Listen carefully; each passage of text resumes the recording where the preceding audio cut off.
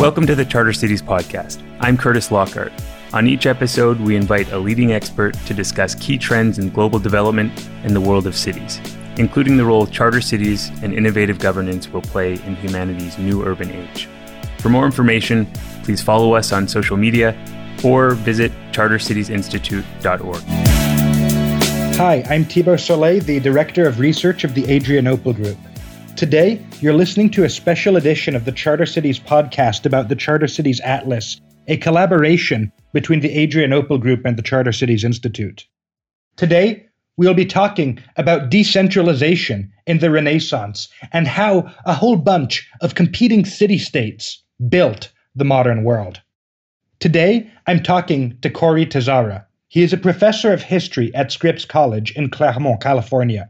He is the world's leading expert on medieval and early modern free ports and specializes in Renaissance history. His other big area of research is the spread of Christianity in the Far East. He got his PhD from Stanford University in 2011, and notable publications include The Free Port of Livorno and the Transformation of the Mediterranean World, Florence and the Medici, Tuscan Enlightenment, The Masterpiece of the Medici, Commerce, Politics, and the Making of the Free Port of Livorno, Port of Trade or Commodity Market, Livorno and Cross-Cultural Trade in the Early Modern Mediterranean, and other publications about how governments attempted to regulate trade during the Renaissance.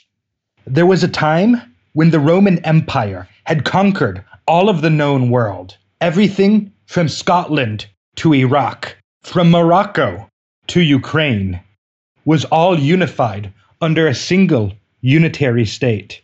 And yet, in a couple of short centuries, the Roman Empire was no more. In the wake of the Roman Empire, Europe became increasingly decentralized, and this decentralization gave way to great prosperity. Studies of calories that peasants may have eaten, based off of the bodies that have been found in graveyards, suggest that in most regions of Europe, nutrition increased, food increased.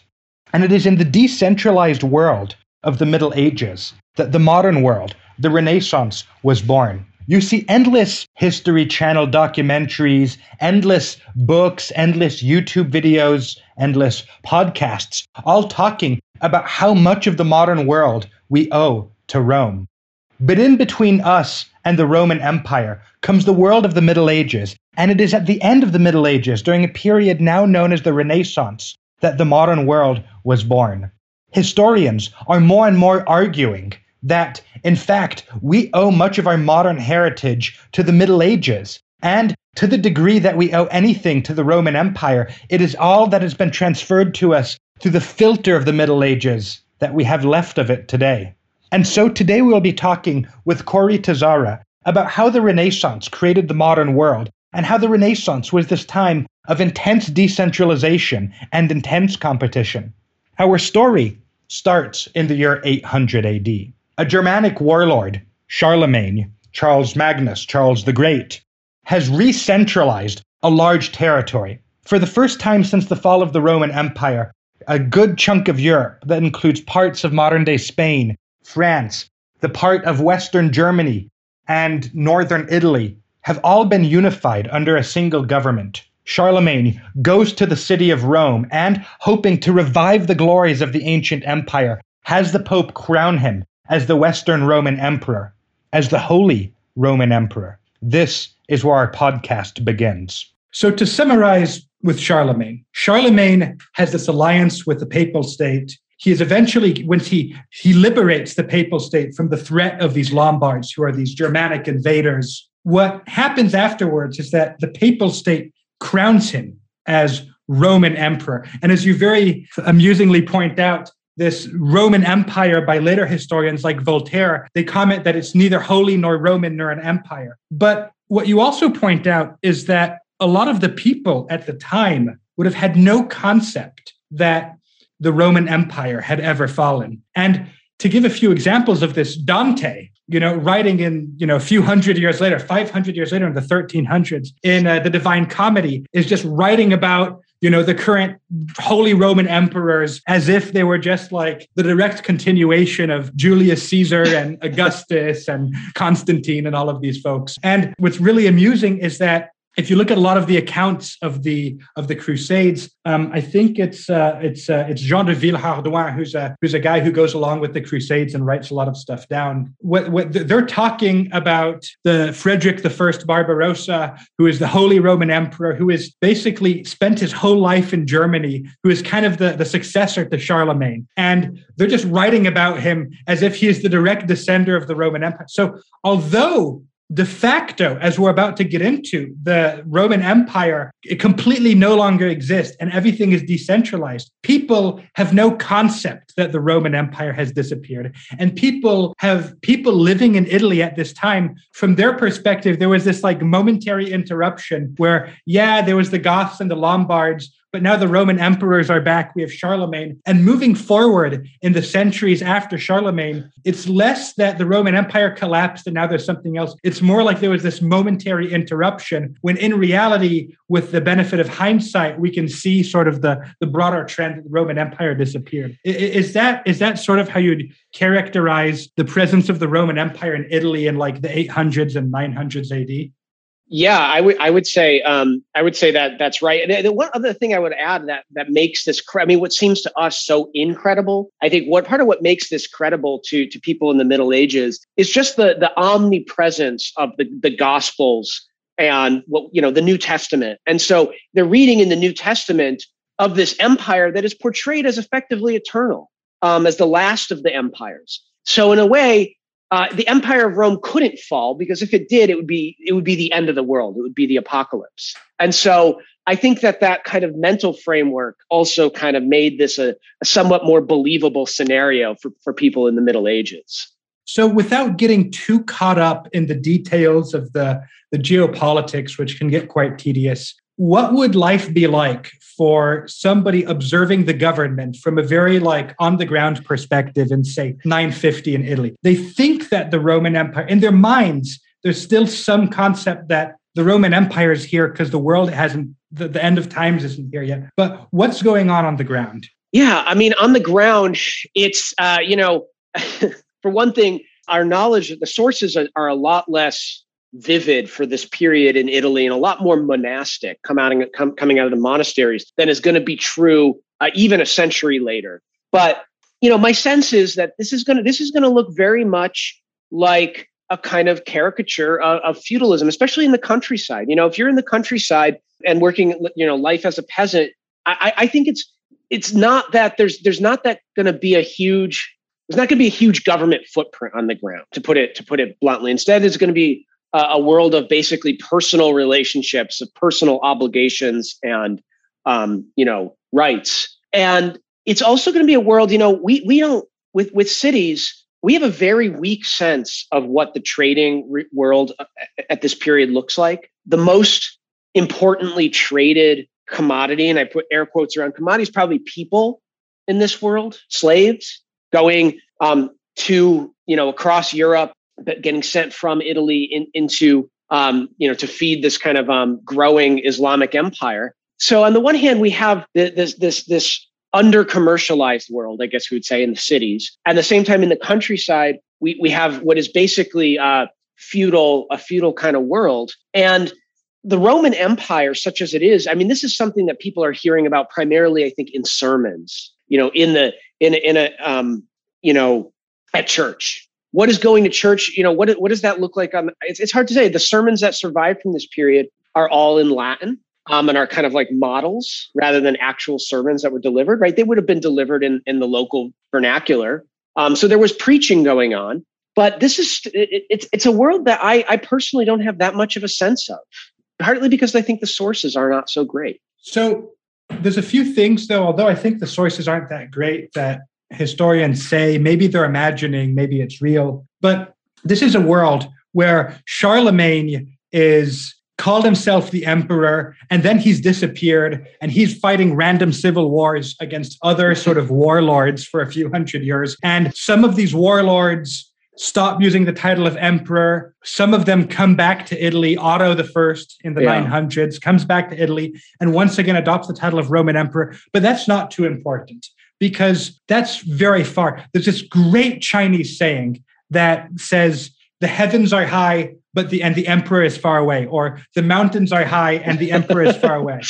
And I think it applies just as well to Italy in the 800s and the 900s, as well as it does to ancient China. So what's happening is that, they're hearing about the Roman Empire in sermons. There's this concept that, everybody's vaguely aware that there's this emperor. Sometimes the geopolitics, which are fairly complicated, that there's these warlords who will start calling themselves Roman emperors, and the people are just kind of going along to get along. And the event that'll really get people to start realizing, wait a minute, maybe the Roman Empire doesn't exist anymore, is that over time, these city-states will start emerging where, although they're nominally controlled by this holy Roman emperor who's neither holy nor Roman nor an empire, they're de facto starting to get charters that grant them more and more independence. So Genoa is the first of these city-states to get a charter. I think Genoa gets in the 950s, 960s. This charter is saying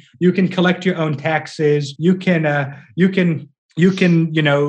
create your own laws. And what happens is that as the late 900s and early 1000s come about, you have this situation where you have all of these Italian city-states which have been paying lip service to the emperor, but are de facto self-governing. And some of these Roman emperors, quote unquote, over the next few hundred years will try to reassert themselves. And ironically, it's their very attempts to reassert themselves that'll cause the Italians to say, hey, no, we're independent. The Roman Empire has long collapsed. You're illegitimate. Your position, you're a usurper. The Roman Empire actually fell hundreds of years ago. So tell us a little bit about the Wars of the Lombard League. Sure. Yeah. I mean, I think to start with that, we have to talk about papal reform, which happened. So the Wars of the Lombard League happened in the 12th century, beginning, and really give birth to what we come to think of as the Middle Ages, the High Middle Ages in Italy. The immediate predecessor to Dante, for example, who people have probably encountered. But really, I think this starts with a kind of a papal reform in the 1060s, basically, where you get these monks, this network of monks in central Italy who start to have a sense that, the world has come very far from the precepts of the gospel, and they start to really want to assert papal independence. So part of the outcome of the Charlemagne process, I emphasized when we were just talking about a moment ago, how it was the Pope who crowned Charlemagne, but really part of the outcome of this entire process that we're glossing over, and that's frankly beyond my expertise, but basically is that these warlords have a huge impact on the actual conduct of the church all throughout, not just in Italy, but throughout Western Europe. Now, they're in charge of the bishops and the clerical hierarchy, not the Pope. And so in the 1060s, these group of people around the Pope start to assert claims to papal independence, to papal supremacy in the spiritual sphere, meaning, the kings and emperors shouldn't be the people who nominate the bishops, right? That's the clergy's role. And to start to make a more deep distinction between the clergy and the clerical world and the secular world and the layman. So if that makes sense, that's going to set them up on a collision course with the empire. So you have these warlords that are trying to assert themselves. You have the Pope who claims what is called by Catholics, what is it? Is it Caesaropapism, which is the idea that what's the exact word? Yeah. So Caesaropapism. So that's going to be the idea that the Pope is ultimately is not just a spiritual lord, but by virtue of being the spiritual lord, also has authority over secular rulers. So this comes to a head where these city-states that have been de facto independent start clashing with these warlords / Roman emperors who at this point have sort of well-organized states that they control, but that are in, France and elsewhere, also in Germany. Tell us a little bit more about the Lombard League and what exactly happens. Sure. So, I mean, basically, with this assertion of papal supremacy, suddenly these city-states, these these are small city states, not the kind of big city states that we'll see on the map later on. But these cities now have a big ally in their battle for autonomy. And so the Pope fundamentally is the kind of ringleader or organizer behind the Lombard League. And the Pope is just doing the same thing he had done in 800, right? He wants independence, he wants security. But now you have these kinds of quasi-autonomous cities who are using that papal alliance essentially to declare themselves self-governing republics with papal authority. And in many cases, these are specifically targeted against the incursions of Frederick I Barbarossa, the red-bearded Frederick, who is this warrior. He's a real warrior. Sorry, and when is Frederick Barbarossa ruling? We're talking the mid 12th century, mid to late 12th century, and he's sort of an amazing figure who is ultimately going to go on crusade, and so he starts to revive Roman law. This is part of, we haven't really talked about this, but, even though we associate the rebirth of Roman law a little bit later, it has 12th century roots.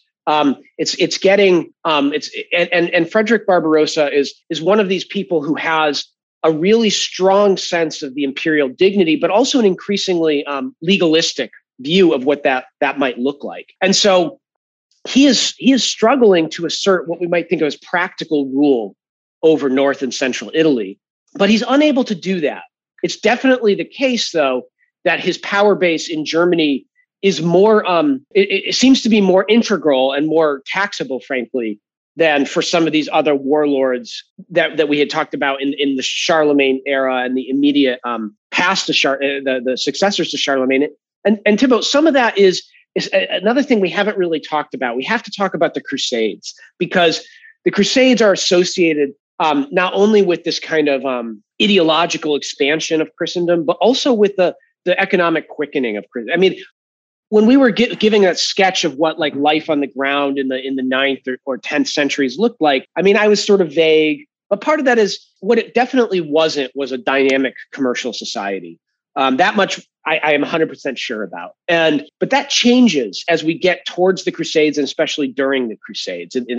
There's something that historians call the 12th century Renaissance. It's not the big Renaissance, but it's an important moment where basically commerce and underlying kind of economic productivity of the countryside seems to be growing, from about 1050 to about, 1300, right? This is the great medieval expansion of the European economy. As to why it happens, I think people have different views. I don't really know. We could talk a little bit about what that might look like specifically from the Venetian case in a little bit. But the important thing is that these rulers like Barbarossa have more of a tax base, a fiscal base, than their ancestors, say 100 years earlier, even, or 200 years earlier. And you also see this in England, you see this in France. It's a European-wide phenomenon. So basically, these rulers can kind of capitalize on this economic expansion to build, I think, what proto-states, basically. Yeah, and so as we go, we're going to go back to the War of the Lombard League, but let's put a quick bookmark there. So there's this major economic transformation that's happening in Europe. It starts really before the 900s, in the late 900s, and sort of picks up steam with the Crusades, where for a very long time, from maybe the end of the reign of sort of, Justinian to the beginning of the Crusades, all of the trade and all of the cosmopolitan, sophisticated, advanced economies are in the Islamic world. And Europe has this very rural sort of agrarian economy. For reasons that are way too complicated to go into this podcast, the Islamic world is in decline. And as the Islamic world is in decline, Europe starts declaring crusades. And all of these European, basically warlords from France, from Germany, from England, from Spain, start conquering Islamic territory. And to a certain extent, this starts equalizing technology, although that's very debated and controversial. But what is definitely clear is that as far as it concerns Italy, it allows all of these Italian city-states that are once again nominally part of the Holy Roman Empire, but de facto independent, such as Genoa and Venice, which is de facto part of the Byzantine Empire, but once again, kind of like Genoa, de facto independent from the Byzantines, to start establishing all of these trade routes to the east, where the Crusaders will arrive in Syria, they'll arrive in modern-day Israel, they'll conquer a city, and they need to finance the crusade. So tell us a little bit, before we get back into the wars of the Lombard League, how the Crusades lead to this changing economic pattern in medieval Italy. Yeah, well, it's a great question. So to begin with, the Crusaders often are going to require ships. Sometimes to get to the Levant or wherever they're going to eventually, they'll also try to conquer Egypt in the Fifth Crusade later. But also once they conquer these lands, by far the best way to stay in touch with them is through shipping. And really, the Italian city-states are best poised to do this. And it's not just Genoa and Venice, but also in this period, it's also Pisa and Amalfi. So there's these four kind of maritime city-states. And, these early city-states, they probably, before the Crusades, they were probably basically slave traders. First, they were probably trading even Catholics slaves, but eventually primarily probably Slavic slaves. But with the advent of the Crusades, there's a new opportunity, and also, by the way, functioning kind of almost like pirates. So they're preying in this period in the basically in the 10th and early 11th century. They're just preying on Islamic shipping whenever they can. So partially commercial traders, partially pirates. But the Crusades offers a chance, not just to increase their presence on the sea, but to militarize it and legitimize it from a broader perspective. And that definitely happens in the wake of the First Crusade, called in 1095 by the Pope, where the Crusaders conquer all this territory in the Levant.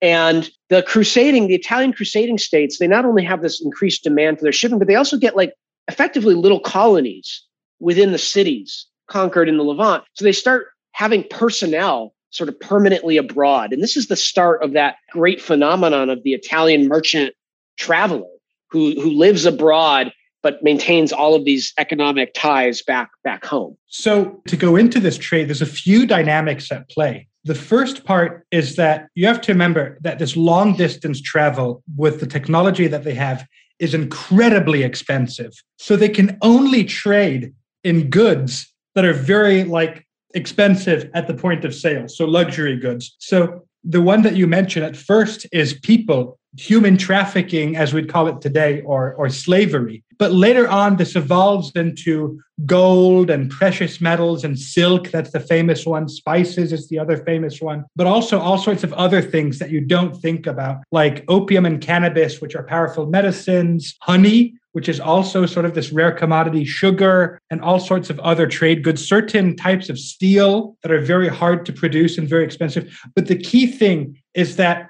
think about it in terms of the price of shipping, 100 kilos of a good. 100 kilos of grain would have a very low price, whereas 100 kilos of silk would have this astronomically high price. So they're only going to go for these things that have this very high price per kilogram. So that's sort of the first dynamic at play. And the second dynamic at play is that getting to the so-called Holy Land, to the area that these crusaders are conquering from the Muslims, is very expensive. And you can go by land, but by land, there's all sorts of problems. In fact, Frederick Barbarossa will even die falling into some pond at land as a funny side note. But going by land is awful, right? Imagine trying to walk from France all the way to Syria. How just horrible that would be. So really, realistically, all of the later crusades and all of the smart crusaders go by sea. But the problem is that if you go by sea,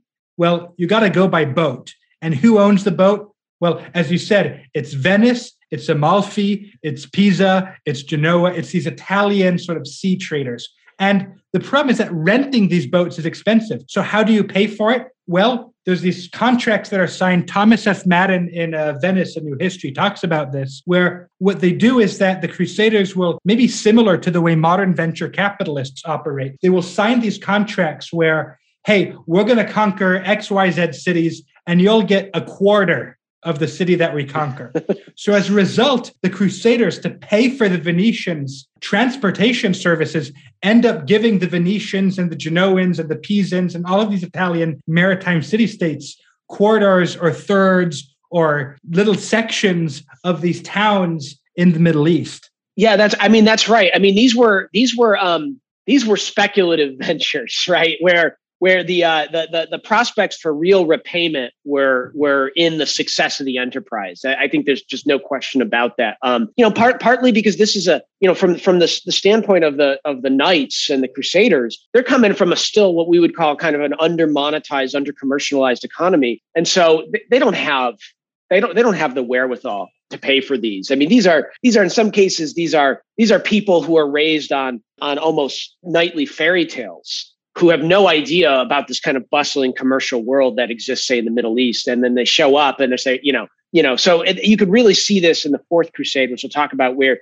the Venetians kind of run circles around the Franks. But yeah, I mean, these are, that's not to say that people were not motivated, even the Italians were not motivated by crusading zeal. It's just that crusading was also good for their pocketbooks. Right. So it's sort of how maybe modern corporations treat global warming, where, a lot of modern corporations are legitimately want the world to not die and be a better place. But it also kind of benefits their pocketbook if they can take advantage of tax breaks for going green and stuff like that. Would you say that's sort of a fair comparison? I do think it's a fair comparison. Also, because the environmental movement has something almost religious about it, and I think that's very apt. So you have two trends to recap. On the first case, you have this idea that the Roman Empire never fell, but de facto, you have city-states that are independent, but people go to church and they hear about the Roman emperors and so forth. And there's these guys, mostly by the 1200s, Germans, although every now and then a Frenchman sort of will claim this title, but that's not too important, and who are calling themselves Holy Roman Emperors. Let's not even get into the Byzantines right now. You have Roman emperors living in Germany who spend no time in Rome, who spend no time in Italy. At the same time, in part because of the Crusades, in part because of improvements in technology and changing climatic conditions, all of these factors, you have the economy of these Italian city-states that's modernizing, where they're developing trade. So I think now we have sort of a pretty good foundation to go into the ultimate event where the Italian city-states will finally start really breaking free from this so-called Holy Roman Empire. And you'll have the Renaissance starting in the late 1200s, 1300s. So explain how that happens. Yeah, I mean, I think that happens by the development. I mean, I have to admit, I mean, I come out of more of a Florentine than Venice background in terms of my studies. I have a very Florentine attitude, I guess, towards what comes out of this. But basically, in order to defend themselves against imperial authority, these city-states in North Central Italy invent a kind of radical form of democracy. It's not democracy in a full sense. There are exclusions of the very lowest classes. There's exclusions of women, but there's this upsurge in political participation that you see that is constantly fraught. It's constantly, I'll talk about the Venetian case in a little bit.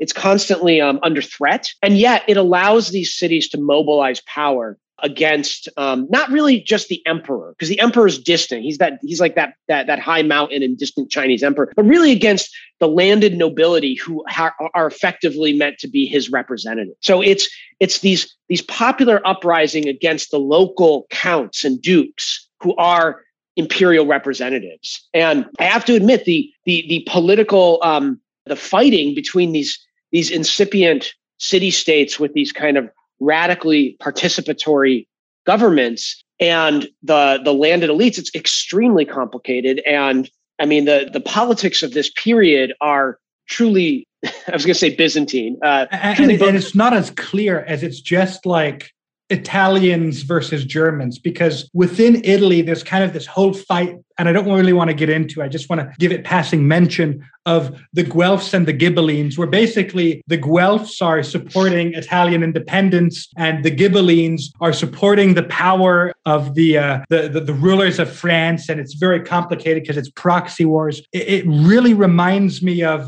sort of the conflicts in between the Soviet Union and the US over, say, the control of Namibia in the 1980s and stuff like that. So, but what's important is that around the 1160s to 1180s, first against Frederick I, there sort of is this Lombard League that forms to fight off against the imperial powers. And there's a whole bunch of wars of the Lombard League. And after each war, Italy gets more and more independent and the city-states become more and more enshrined. And it's this very progressive process. And by the 1250s, when Frederick II is defeated, the League basically becomes obsolete and is disbanded, but Italy is de facto independent, and the conflict sort of continues on with the Guelph and the Ghibellines well into the time of Dante. And eventually the Guelphs win, so it gets even more complicated. We have white and black Guelphs who are fighting. Yes. But let's not go into that. But yeah, walk us through the time from say after the end of the wars of the Lombard League into the time that we'd think of as sort of the beginning of the Renaissance.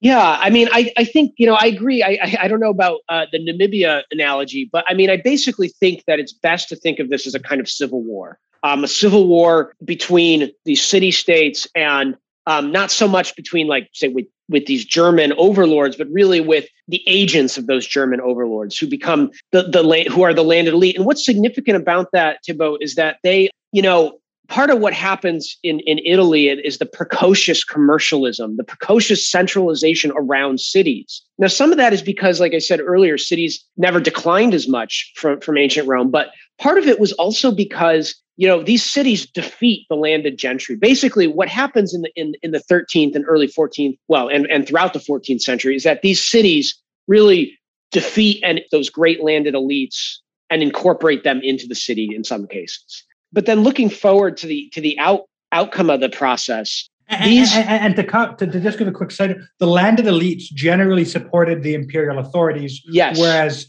the new sort of merchant class that made their money, I don't know, through trading with the Middle East or something, were more supportive of independence. Exactly, and I think, and the reason those landed elites support the empire is that's where they held their title. When you're a feudal lord, you owe your title to a land to another, to a superior, a king or an emperor. And so they owned, in some sense, their status, at least partially, or legitimacy partially, to the empire. So that was the nature of it. But as you point out, and I think this is equally relevant, and this is going to be the big difference ultimately between Venice and these other Italian city-states. These Italian city-states, this popular participatory government ends up being incredibly unstable. So like you said, right, you have the Guelphs and the Ghibellines, supposedly the pro-pope, versus the pro-imperial parties in all these towns. But really, once the Ghibellines get thrown out, then the Guelphs, then they fracture as well. So you've got this constant fracturing of alliances, partly, and really the only political group that you could reliably count on was your family group, your lineage. Everything else was potentially unstable in this world.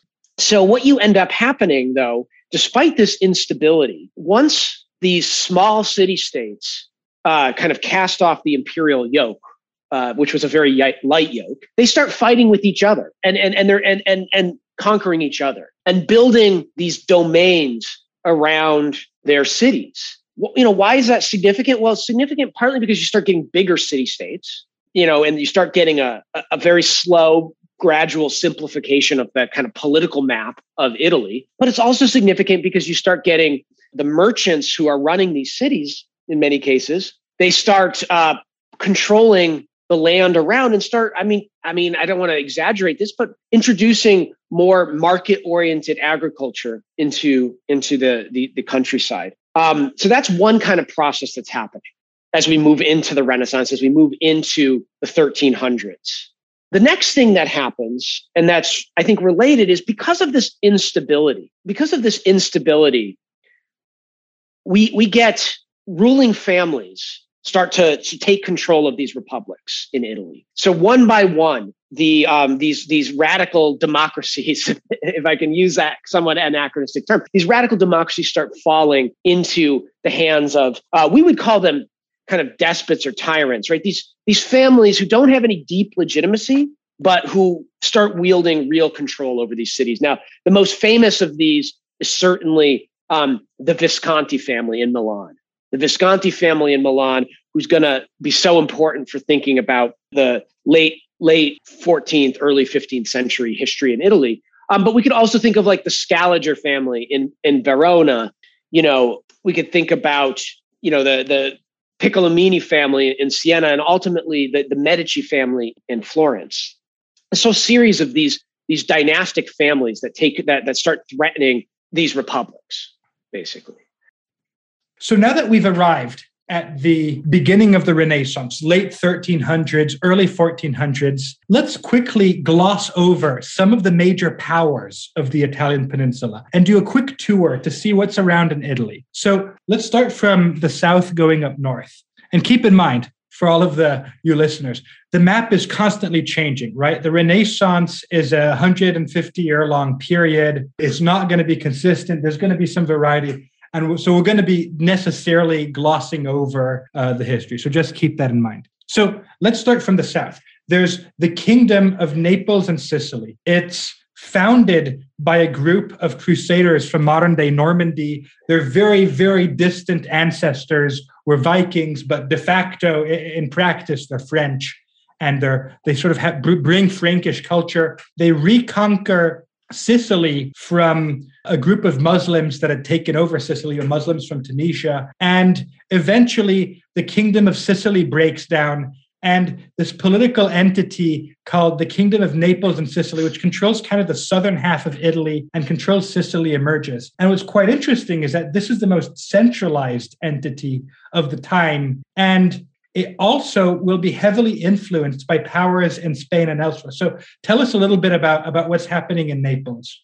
Sure. Well, I mean, your account of the Norman conquest is definitely appropriate background here. I mean, it's another case of the Pope versus the secular rulers that basically, to protect himself from from Frederick II, who we talked about earlier, the Pope invites the French, a junior cadet, a cadet member of the House of Anjou, to come basically and take the throne of Naples. And so you get this kind of competition between, and this happens in fact in the basically the late 13th century. And so for a long time, and that's going to kind of set the dynamics, I think, for Naples for the next couple hundred years. You're going to end up with rival claimants, a kind of French House of Anjou claimant, and eventually a kind of Aragonese claimant from Spain. And at various moments, there's going to be one or another of these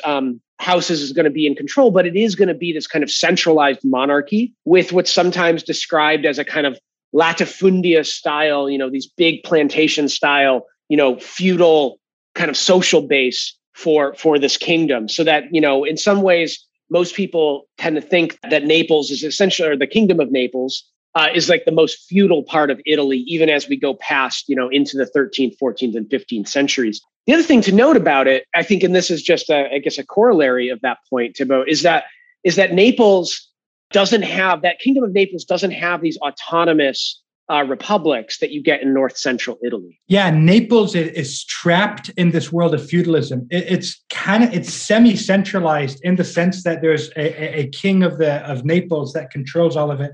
It's decentralized in the sense that he controls all of this territory, like basically the southern half of Italy, through sort of feudal lords. So there are city-states within it. And Naples doesn't really participate in the Renaissance the same way that other states do. Naples is much poorer. In fact, there's a lot of people at the time, like I think that Machiavelli talks about how Naples is like bureaucratic and like inefficient. To put a modern analogy and anachronism, Naples is kind of like sort of the backwards DMV when everybody else is sort of Tesla and SpaceX at the time by comparison. Could you comment a little bit about Naples' economy and this causes this really, because it's so poor, all of these random foreign powers keep intervening and messing with its politics. So tell us a little bit about Naples' economy. Sure. I will, I think that that part of the issue here is, I think the fact it has a small renaissance, especially I think when we get into the 16th century. And I think we could also say that some very famous Renaissance figures do emerge out of Naples. I'm thinking, for example, of this guy, Lorenzo Valla. Some of you may have heard of Lorenzo Valla, but he's this early humanist, this 15th century humanist, who's the person who discovers that the donation of Constantine is a forgery. Now, the donation of Constantine is this text in which the Emperor Constantine supposedly gave the Pope secular authority, control over Western Europe, and it was a forgery. And so there are some of these figures from Naples who are involved in the kind of recovery of classical knowledge and some of the things we associate with the Renaissance. But I think you can see this, frankly, just going to the city of Naples, how much it's really a Baroque city, not a Renaissance city. I think it's just visible even in the urban fabric. And some of this, I think, has to do with this more centralized, more monarchical regime we've talked about. This is an economy that's going to come increasingly to export agricultural produce, raw materials to north to supply the manufacturing kind of centers in north central Italy, eventually even throughout Western Europe by the time we get into the 17th and 18th century. So in some ways, a lot of people trace the famous split between the Italian economy, the rich north economy and the poor southern economy to this period. And you've even heard people say, right, that the global south starts south of Rome. And, I think there's some truth to that. Certainly patterns of trade tended to favor north central Italy from a pretty early date by the time we get into the late Middle Ages. And I think this is a reminder that centralization and a strong central government in this period do not mean economic progress. So moving a bit north, we have the Papal States. The papacy is this very complicated concept. And I really don't want to get too much into the origins, but to give the quick, too long, didn't read sort of summary, the Christianity is dominated by 5 pentarchs who are 5 sort of super powerful religious leaders. Each one controls a city. There's one in Constantinople, one in Alexandria, one in Jerusalem, etc., one in Antioch, and one in Rome. And as these cities fall one by one to Islam, basically only Constantinople and Rome are left. And what's quite interesting is that starting with Gregory the Great, they start kind of backtracking this history and they're like, well, all of Christianity was always run out of Rome. And eventually this boils into this disagreement with the Byzantines, who have their own sort of the Patriarch of Constantinople. The 2 popes eventually excommunicate each other, resulting in the Catholic split. The details, once again, are quite arcane, but you end up with the Pope who is sort of claiming control over the Catholic part of Christianity. And in terms of the Papal States themselves, Rome in antiquity has this population of, some historians say, up to 1 million, although there's some reasons for skepticism. But anyways, Rome has this massive population and Rome empties. So to the extent that there kind of is post-apocalyptic, if you read the letters of Gregory the Great, he describes how all of the plazas are empty. All of the buildings have collapsed. He's writing in the 600s. And Rome for a long time really is this post-apocalyptic empty city. The only reason why it exists is because it was the capital of the empire and it had this religious significance where there was this guy who called himself the Pope because it was the capital of the empire. And its economy lives off of pilgrimage for a long time. However, over time, starting kind of with Charlemagne, the city of Rome starts to recover. And the Republic of St. Peter, if you think of it, the Vatican to this day is kind of a republic where the Pope is elected upon the death of his predecessor by the various high-level members of the clergy. And the Republic of St. Peter is established. And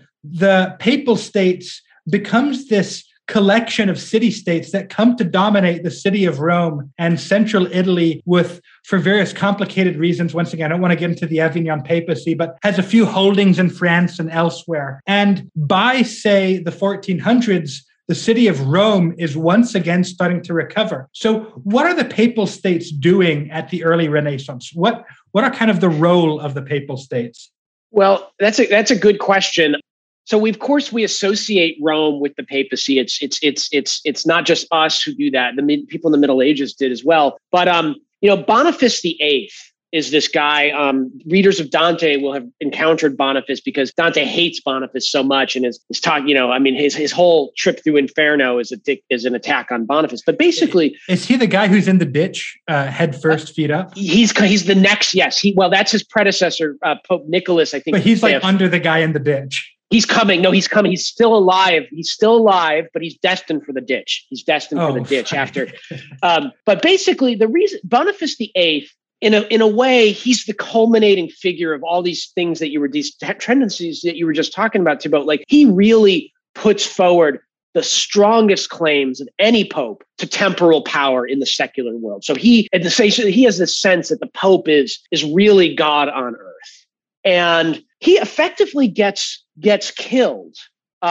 His death is hastened, we should say, by agents of the French. I mean, this is a real threat. These claims are a real threat to the monarchs in Europe, and especially the French monarchs. The French monarch, Philip IV, basically is going to have his goons take this guy out. And in the aftermath of Boniface, who dies in 1303, effectively, the papacy is going to move to Avignon, where it's going to be controlled. So in the 14th century, really, Rome isn't quite the center of the Catholic world. It's really Avignon, which is this papacy that is controlled by the French monarchy. And finally, through a series of, this is called the Babylonian captivity, by the way, of the church.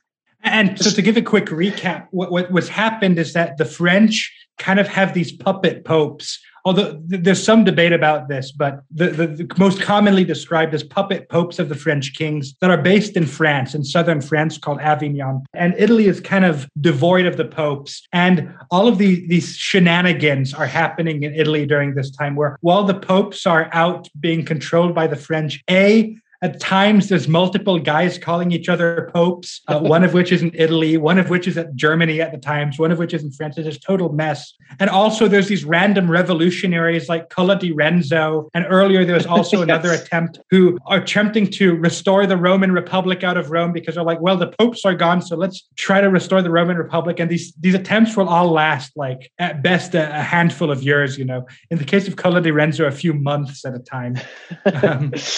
Yeah, it's like the revolutions of 1848, this moment of an incredible outburst of optimism that very quickly gets shut down. But yeah, the religious situation is unbelievably complicated. And it finally ends with the end of the Great Schism, the Western Schism, in 1417 at the Council of Constance. And I think what's significant for us in this kind of podcast is just the end of the Western Schism is when the Pope returns to Rome, and all of these other guys who are calling themselves Pope acknowledge that the guy who was in France was the real Pope the whole time and sort of back down. Exactly. So now we have one Pope again, and we're back in Rome. So after this interlude of over 100 years of just absolute complexity, right? We're back in Rome. We're back with one Pope. But now, here's the thing, is the popes realize that, okay, we're not going to make quite the same claims to secular power as, say, Pope Boniface VIII had made, but we do need to have a really strong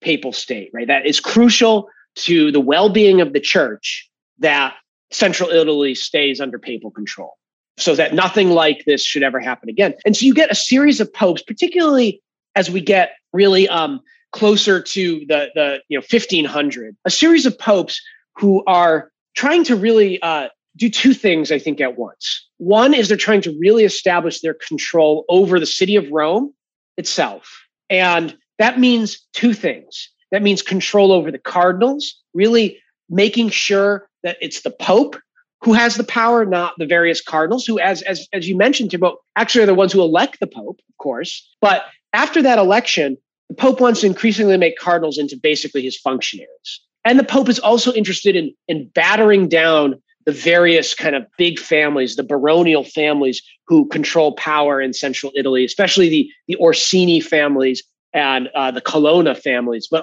also others, right? So they're really trying to establish their power. So you end up with really militant popes. Perhaps the most notorious of these is Pope Alexander VI.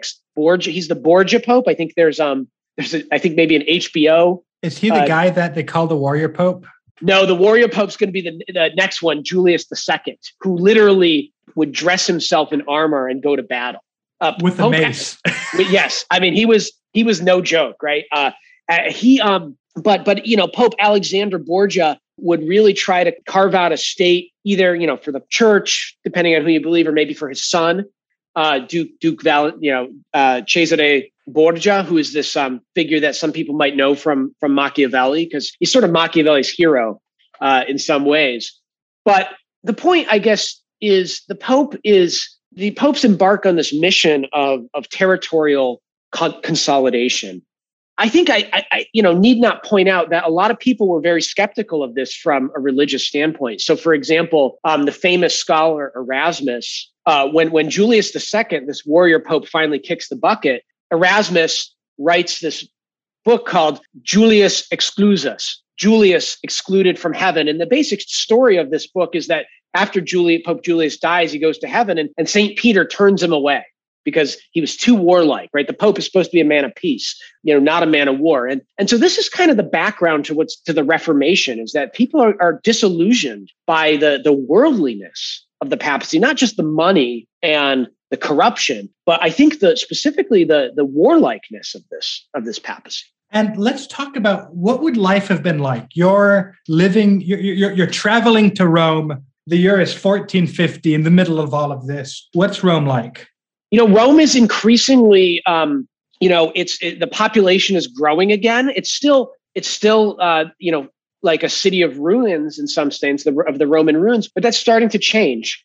You're starting to get, for example, great collections of the classical text. You're starting to get, new buildings, more people. But this is really going to culminate under the papacy of the Medici Pope, Leo X, who's elected, I forget exactly but around 1510. And, that's when you're going to get this influx of the great Renaissance artists. That's when Raphael and Michelangelo are going to go there. But people, you have to imagine in the 15th century, you imagine people are starting to show an interest in these Roman ruins in a real way, right? So there's stories of people like Brunelleschi, who's going to go on to build the famous cathedral of Florence, the dome of the cathedral. There's stories of him studying the Pantheon in Rome to figure out how you build a dome. So it's starting to become this kind of hotbed of the Renaissance. Yeah, it really serves. It's still on the periphery of the Renaissance world, but because of its historical status, it sort of attracts a lot of the talent. And because the other areas are so economically prosperous, it really partakes in the prosperity of the whole Italian sort of peninsula as a whole. And it really acts as sort of an incubator. Maybe if Florence, which we'll get to next, is San Francisco and the Silicon Valley, then it's maybe the Houston of sort of the Renaissance world. Yes. Or Austin. And it's going to end up coming into its own in the 16th century, where it will become a major center of the Renaissance, along with Venice. Now, of course, it'll all come to an end after Protestant German armies, I don't really want to get too much into the war, have the horrible sack of Venice, of Rome in 1527? Yeah, 1527. And the amount of rape and mass slaughter and genocide is on a scale really that's only seen, it's along the scale of like the horrible wars of the 20th century. So tell us a little bit about sort of what Rome's fate is sort of as this era comes to an end. Well, so traditionally, that's when historians have ended the Renaissance. We say, 1527, these Germans who are it's a Spanish army. It's actually controlled by Charles V, but he's gotten into a conflict with the Pope, and most of his army are these Lutherans, these who really hate the Catholic Church, so it is this incredible bloodshed. And so we usually date the end of the Renaissance to then, but I just want to note, fast forwarding, what happens is Rome recollects itself, and there's going to be something called the Council of Trent, which is going to meet, basically on and off throughout the 1540s and 1550s into the 1560s. And it's going to launch the Counter-Reformation or the Catholic Reformation. And Rome is going to then become the center of a kind of resurgent church, and even a global church, because now we have to think about the Americas and also places in India, this sort of global expansion of Europe that's going to start happening. Well, that's largely under Spanish and Portuguese auspices, which is to say Catholic. And so Rome is going to become the center of this sort of global Catholic world and the center of the Baroque. So even though there's this awful moment, this traumatic moment, I do think Rome is going to end up in a certain way. Its real golden age for me is not the Renaissance, but really the 17th century, the Baroque era. How fascinating. You know, the wonderful thing about studying history is that it always, in the long run, has a happy ending. You know, life always gets better. Yeah, there's all of these horrible things that happen, but in the long term, you know, on the scale of centuries, things always just work out, and people always end up way better off than they were 500 years in the past. It's at least I don't know if that's always true everywhere, but it's definitely the case. I think in Rome for as traumatic as that late Renaissance moment was. But yeah. Well, I like to think of it. Well, if it's not true, that it's either true or it's not yet true. I try to be optimistic. All right. So Florence. Yes. Florence is, the most libertarian of the Renaissance city-states, and maybe also the most libertine. And so how does Florence become a republic, and what goes on there? In fact, you probably would make the case that it's the birthplace of the Renaissance, right? I would make that case, yeah. And the question of why Florence is always, there's always an element of mystery there. But what I guess I would say is Florence is the city where political conflict was incredibly intense, as it was almost everywhere in the Renaissance world of Italy, but where the Republic, no one family was able to fully dominate, really right up until, I think the 16th century, when the Medici, who had sort of dominated, but not totally, had sort of informally dominated this, in the era before, can finally install themselves as dukes of Florence. So it's a very productive kind of conflict. It's a conflict that's also has class dimensions too. Florence becomes one of the most industrialized cities in the course of the 14th century, where, like 1 out of 5 people in the city are connected with the production of wool textiles. And so you get this kind of class consciousness among the lower middle classes, at the same time that you have incredible wealth in the form of the elite banking families. Of course, that's where the Medici are going to emerge out of that world as well. But also many other families, people who control capital all across Western Europe, from the King of England all the way to various German courts, and in fact, the papacy itself, right, uses Florentine bankers. So you have this kind of diversified economy. You have this unusual political, this constant political conflict that never results in a single family, let's say, taking control. And so it's a kind of productive, competitive society that emerges in Florence. I think we could really see this. I mean, for me, the story of these early Renaissance artists really embody this. You think about the famous. So I mentioned earlier how Brunelleschi had gone to Rome to study how to build domes and study Roman architecture more generally. Well, the reason he goes there is because he leaves Florence in a huff after losing an artistic competition. So the city of Florence, the commune, wants to build gates for their baptistry. And, they have a competition to see who's going to make the best of these gates.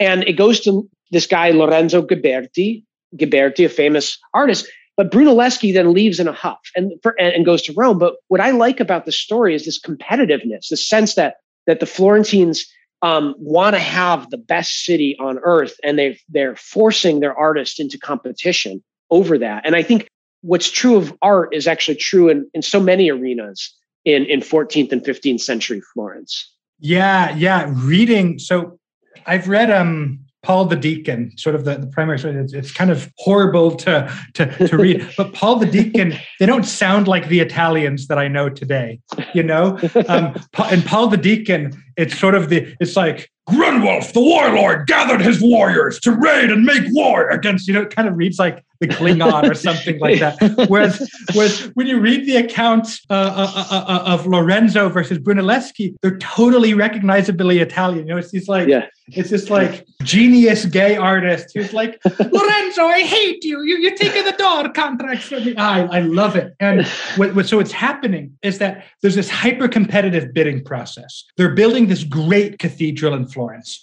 They want to build the doors. Lorenzo, who is this artist, makes this this door panel that's kind of toned down, whereas Brunelleschi makes this really like hyper emotional panel for the door. And of course, the more conservative sort of church authorities and the merchants who are sort of financing the church decide to go for Lorenzo's more toned down sort of doors. So they go for that. So Brunelleschi goes into, and once again, it's another interesting thing is that it highlights how the story of Brunelleschi, how A, there's this church that's being financed by merchants.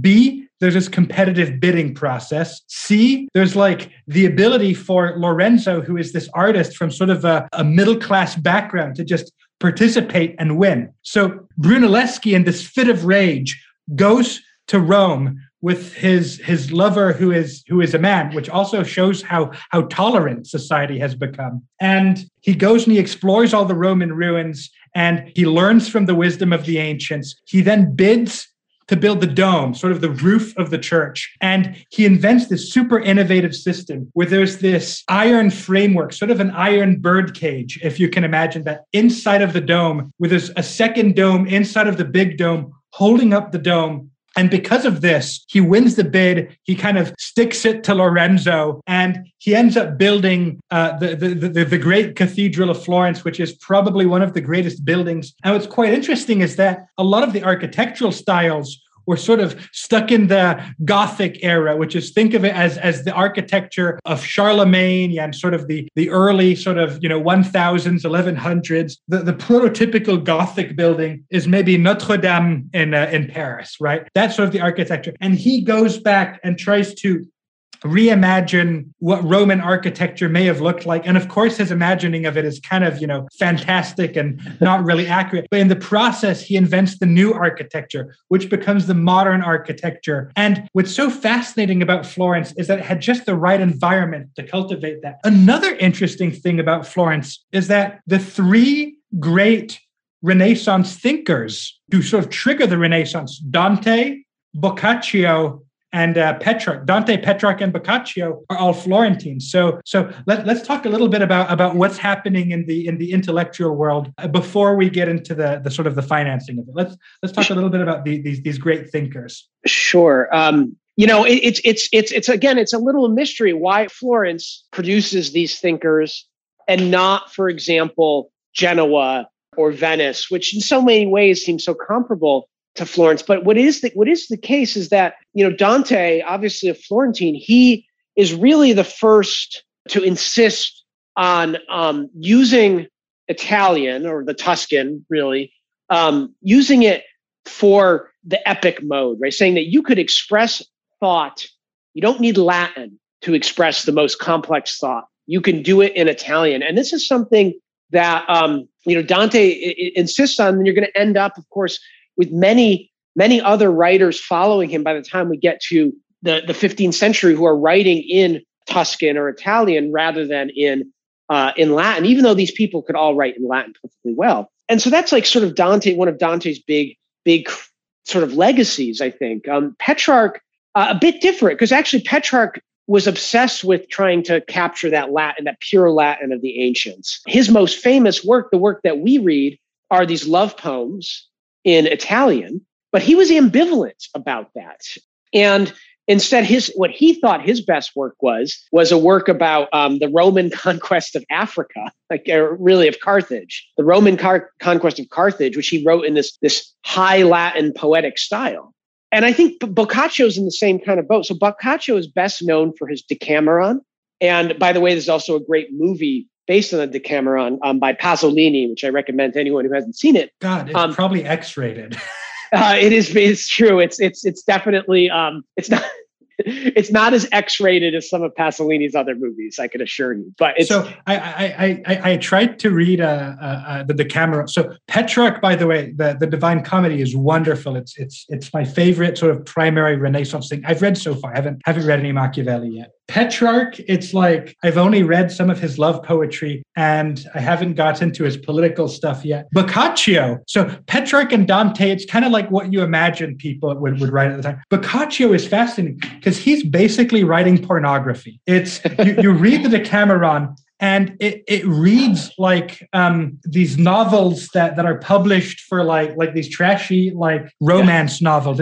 It's incredible. He's sort of the grandfather. It's these stories about, there's the doctor, there's the guy who's dying, and the doctor says he's dying of love. But there's also the degree to which his novels are just full of sex. And I couldn't believe it. I was taken aback. I'd never read, I've read a lot of primary sources from like the Middle Ages, a little bit earlier periods, and I'd never come across anything like the Decameron. I just couldn't believe it. It is really it's the spirit of the Renaissance, I think, distilled, like this kind of naturalism, this realism, this frankly, this almost impiety that you see in something like the Decameron. I should say another word. So the Decameron is a bunch of these short stories, just like Thibaut was saying, but it might be particularly, in light of our 2 years of COVID and all that's meant for us, it's maybe worth noting that the Decameron takes place during the Great Plague. And it's basically these rich, aristocrats, these Florentine elites who get together, young, it's a good 3 young men and 7 young women, something like that, go out into the countryside and tell each other salacious stories while the pandemic is raging around them. So it's also a kind of pandemic text, which might be interesting in light of our own experiences these last few years. But what's interesting too is that Boccaccio comes to resent or almost not quite repudiate, but later in his career, again, he turns back towards Latin, back towards more pious kinds of texts or more scholarly kinds of texts. And I think that's another part of this equation. So part of it is that these Tuscans are sort of precociously writing in Italian at the same time that they're ambivalent about it, right, or anxious about it. And so they're also developing their skills in Latin and eventually in Greek too. And so that's part of this is the Italian language side of things, but also this becomes this great center for Latin and Greek scholarship. Greek, even especially, was really the center of Greek scholarship in the 15th century in Western Europe. And so this is the moment where, for example, Plato really gets rediscovered, and reinterpreted by Westerners, but also eventually pretty much all of Greek literature will have that get that treatment. And so Florence, like so many things, it's just this incredibly dynamic place. And well, I guess I'll shut up about it. But yes, I think it's still a mystery why it happens there and not any of the other Italian cities. Actually, I'd like to maybe talk about, I'm not going to say that this is the reason, but it's a reason. One of the most important technologies in the modern world comes from Florence. And it's really a technology that'll enable the commercialization of the Americas, the Industrial Revolution. It'll enable the modern world. And this technology is investment banking. The world of double entry bookkeeping, the world of, although some people say it came from Venice, it is debated.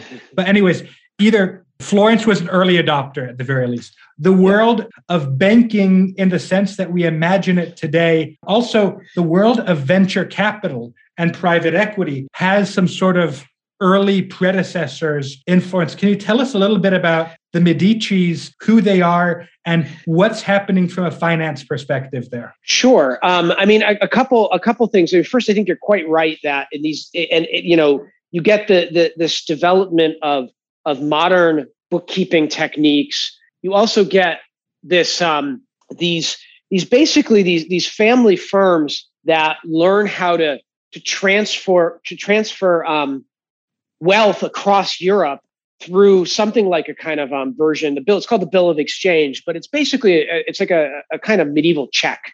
similar to our checks, which I guess even our checks are no longer really, nobody really uses checks anymore, but I think we still at least know what they are.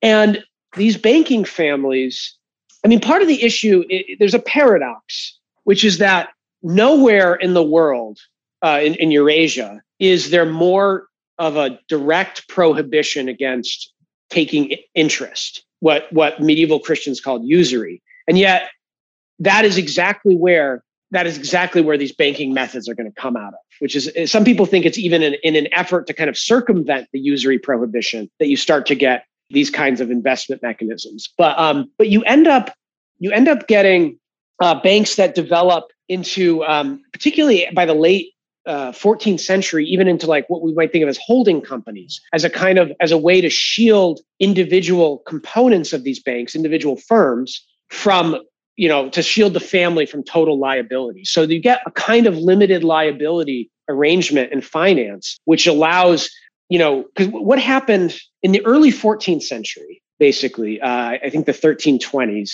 you had these big Italian families like the Bardi and the Peruzzi family. This is before the Medici are really on the scene. But they're just a family firm in which their assets are all in banking. And when the king of England defaults on his debts, just decides he's not going to pay what he owes to these families, then these families basically collapse. Their finances collapse, and it causes a kind of maybe the first financial crisis in European history. And this is even before the Black Plague. But what's going to happen in the aftermath as we go closer to 1400 is you're going to get these ways of shielding family firms from that kind of unlimited liability. And part of that is definitely going to be this holding company model. And that's the Medici are going to be the greatest example of in 15th century Italy of that style. And one of the most interesting things in my mind about the history of Florentine banking is this institution called La Montagne. And Florence, like many governments, like many republics throughout history, is running a deficit, right? Yes. The government is spending more than it's taking in. So what it does is that it starts issuing municipal bonds that are privately traded on a private market. And it creates this mountain of debt, this montagne. And it works well for about 100 years. And then, as you mentioned, when for completely unrelated reasons to the montagne, Florence has this financial crisis. Florence defaults on its debt. And it has this sort of disastrous inflationary consequences where the government of Florence sort of ends up debasing the currency to pay for its debt. It's like, instead of printing money, because they don't have paper money, they put like copper in the gold coins or whatever, tin in the silver or whatever. And the economy is hyperinflated. Nobody wants to loan money to the government. And Florence kind of slips back from being a republic that was kind of an imperfect oligarchic republic into just becoming, over time, the county of Tuscany once again, which is quite interesting. It goes back to sort of the old system of sort of the big man who's in charge of society. Yeah, I mean, it's true that the question that's sort of there is also like how do the Medici turn their financial resources convert it into kind of political power. And I think some of that has to do with the 14th, especially the early 14th century, is this moment of really broad-based economic growth that involves most of society. It's a little bit different by the time we get to the 15th century. There's something like a kind of aristocratization of wealth as the families that kind of survive the difficulties of the 14th century end up constituting kind of a smaller, narrower oligarchy of wealth and power, of which the Medici are the first at the top. I mean, the other thing about these, but you do get these public debts, so that by the time you get into the 16th century, if you're a wealthy Italian family, you own public debt probably throughout Italy. Just like you have a kind of diversified portfolio of bond holdings. And so you get this new form of wealth alongside, business enterprise, alongside landowning. That, of course, is going to be, part of the history of modern finance, or the prehistory, we might say, of modern finance. Right. So it's not this low risk, low returns. You own a few serfs, you own some land, and you don't make that much money. But unless there's like a storm or something, you don't ever lose that much.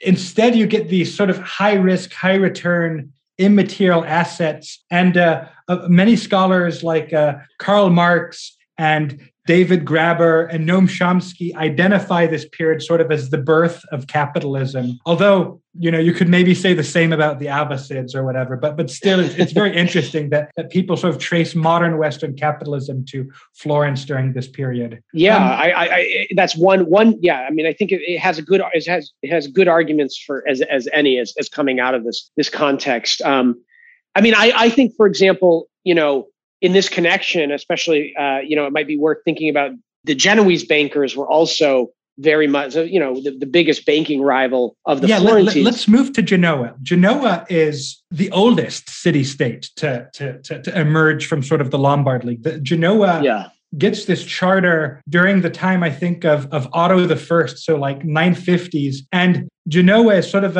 maybe you could call it a special economic zone, although I hesitate to use that anachronistic term, of the Holy Roman Empire. And Genoa profits, like Venice and Amalfi and Pisa, from the Crusades by being sort of one of these maritime shipping powers and establishes its own sort of commercial empire. So tell us a little bit about what Genoa is during this time. Yeah, I mean, it's a moment of transition for Genoa. So for much of the Middle Ages, anybody from Genoa was just assumed to be a merchant. It was probably the most pound for pound, the most mercantilized city in Europe.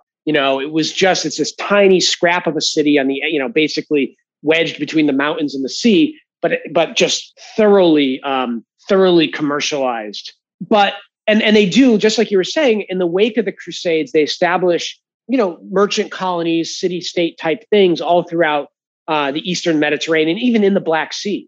However, basically, in the 14th century, they engage in a series of struggles with Venice over commercial control of the Eastern Mediterranean. And Genoa, kind of loses that. It kind of emerges as the defeated party from the struggle by the time we get after what's called the War of Chioggia in the late 14th century. And there's a kind of two things happened for Genoa that I think are worth noting. One is that you get the rise of these Genoese banks. I mean, there had been some already, but they really come into their own as we go into the 15th century. And secondly, there's a move westward towards the Western Mediterranean, eventually towards the Atlantic, right? So that, as we say, it ends up not being surprising that Christopher Columbus is from Genoa. And the ties between Genoa and the early project of colonialism in the Americas go deeper. Basically, the Genoese elite families become the main bankers for the Spanish kings in this period, and essentially fund a substantial portion of Spanish colonialism in the Americas. So even though Genoa kind of loses the battle with Venice over the Eastern Mediterranean, it ends up kind of luckily turning westward just when that's going to be where all the profits are going to be anyways. And now let's move on to the last city before we end the podcast by sort of talking about Venice, Milan. Milan is sort of the anti-Florence. Milan is controlled by these authoritarian sort of rulers. They attempt to create this short-lived Ambrosian republic, but it doesn't really work out. The government constantly has this cycle where decadent leaders take over, a mercenary or a noble stages a coup. They are great because it turns out that coups are actually a pretty good way of doing regime change in the Middle Ages and Renaissance. And then their children and grandchildren are decadent and the cycle starts over. However, unlike other sort of authoritarian states, we tend to have this modern bias to like the libertarianism and the freedom of speech and the tolerance of Florence and to be predisposed against Milan. But objectively speaking, although Milan is authoritarian, it partakes in the Renaissance. The greatest Renaissance thinker of all, Leonardo da Vinci, is patronized by sort of the rulers of Milan. And Milan in many ways outlasts a lot of its competitors like Florence. So let's talk a little bit about Milan. What's going on there? Yeah, I think I'm glad you bring up Milan. I mean, I think Milan is not only a center a lesser center than Florence, but it's nonetheless important center for artistic patronage and also there's a famous project, for example, for city architecture that's meant to honor one of these warlords that you just described, who had taken control of the city. But also, the other thing to say about Milan, and I think we still know too little about this. I mean, I can tell you that the historians focus obsessively on Florence, Genoa, and Venice, whereas Milan is clearly the richest, most centralized part of northern Italy. Milan comes quite close to conquering most of northern Italy in the late early 1400s, and it has some of the most advanced economy and technology available in the day. For example, I'm thinking in particular of its arms industry. I mean, arms then as now, the ability to manufacture cutting edge weapons is crucial. And Milan had the most important arms industry in Italy, and it's making, armor, but also muskets and cannons and things like this. So it's a major economic center as well as a major center for power and artistic patronage. There's no doubt about it. So while we're talking about Milan, I think it's important to talk about warfare. Warfare at this time in Italy is essentially privatized, and it's dominated by mercenary groups called the condottieri. And this has some very interesting effects. The condottieri have an incentive to be as cost efficient and as technologically savvy as possible. They don't have the same incentives as state military. So as a result, there's a few downsides. The downside is that sometimes they're disloyal. Machiavelli rails against this, although many modern military historians say this is a bit of a myth. So sometimes they'll go and they'll work for your other one. And they have an incentive to lobby for perpetual war, because if there's no war, then they go broke. So that's kind of the downside. But the upside is that the wars are much smaller. They're not wars that involve like the mass slaughter of civilians like World War II. It's usually two armies will go in the field, dance around, a few people get killed, and that's the end of the war. And the other thing is that they also have an incentive to adopt a lot of the new military technologies like gunpowder. And Milan is most well known for having condottieris take over the government at times, and also for being home to the most fearsome condottieri. So tell me a little bit more about who these people are.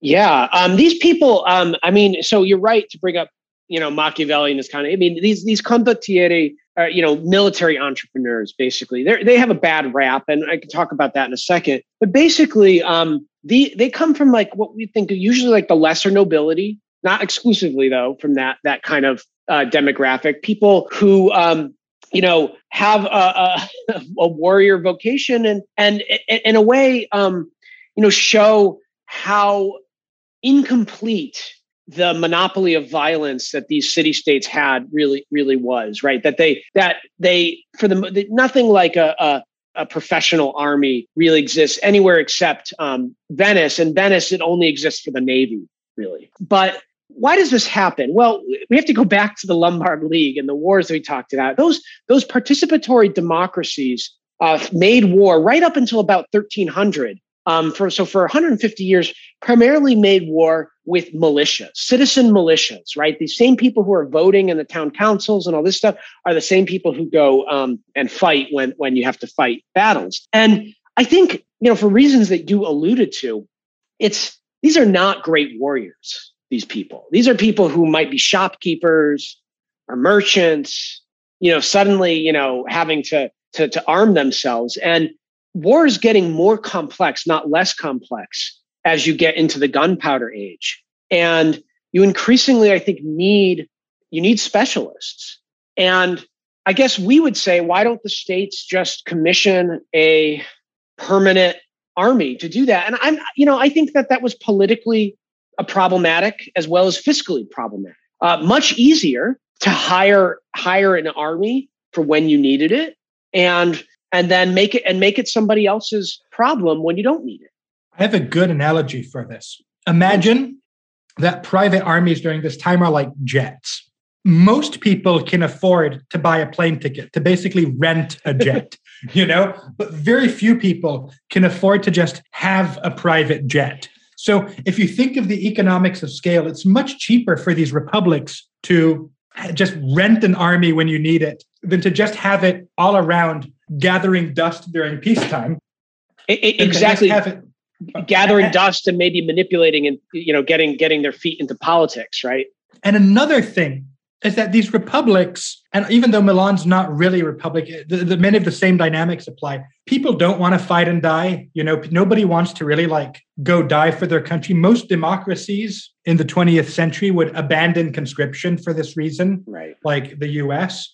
Conscription was one of the major reasons why the Vietnam War was so unpopular. So it's much better. Not only is it more economical, but it's much more just better when you have an electoral society to just hire some dudes who are some experts to do the fighting for you. I think that's a great point. I actually think both of those points are great points. When I'm teaching Machiavelli in class, I often ask my students whether they think the United States has a mercenary army or a militia, and meant to just, of course, provocatively get them to think about the place of the military in modern society. But to go back to the Renaissance, I think the advantages of this are, yes, these economies of scale and relative affordability that you get through this system, as well as the political, they're politically more palatable. The danger is yes, on the one hand, these condottieri have an interest in constant war.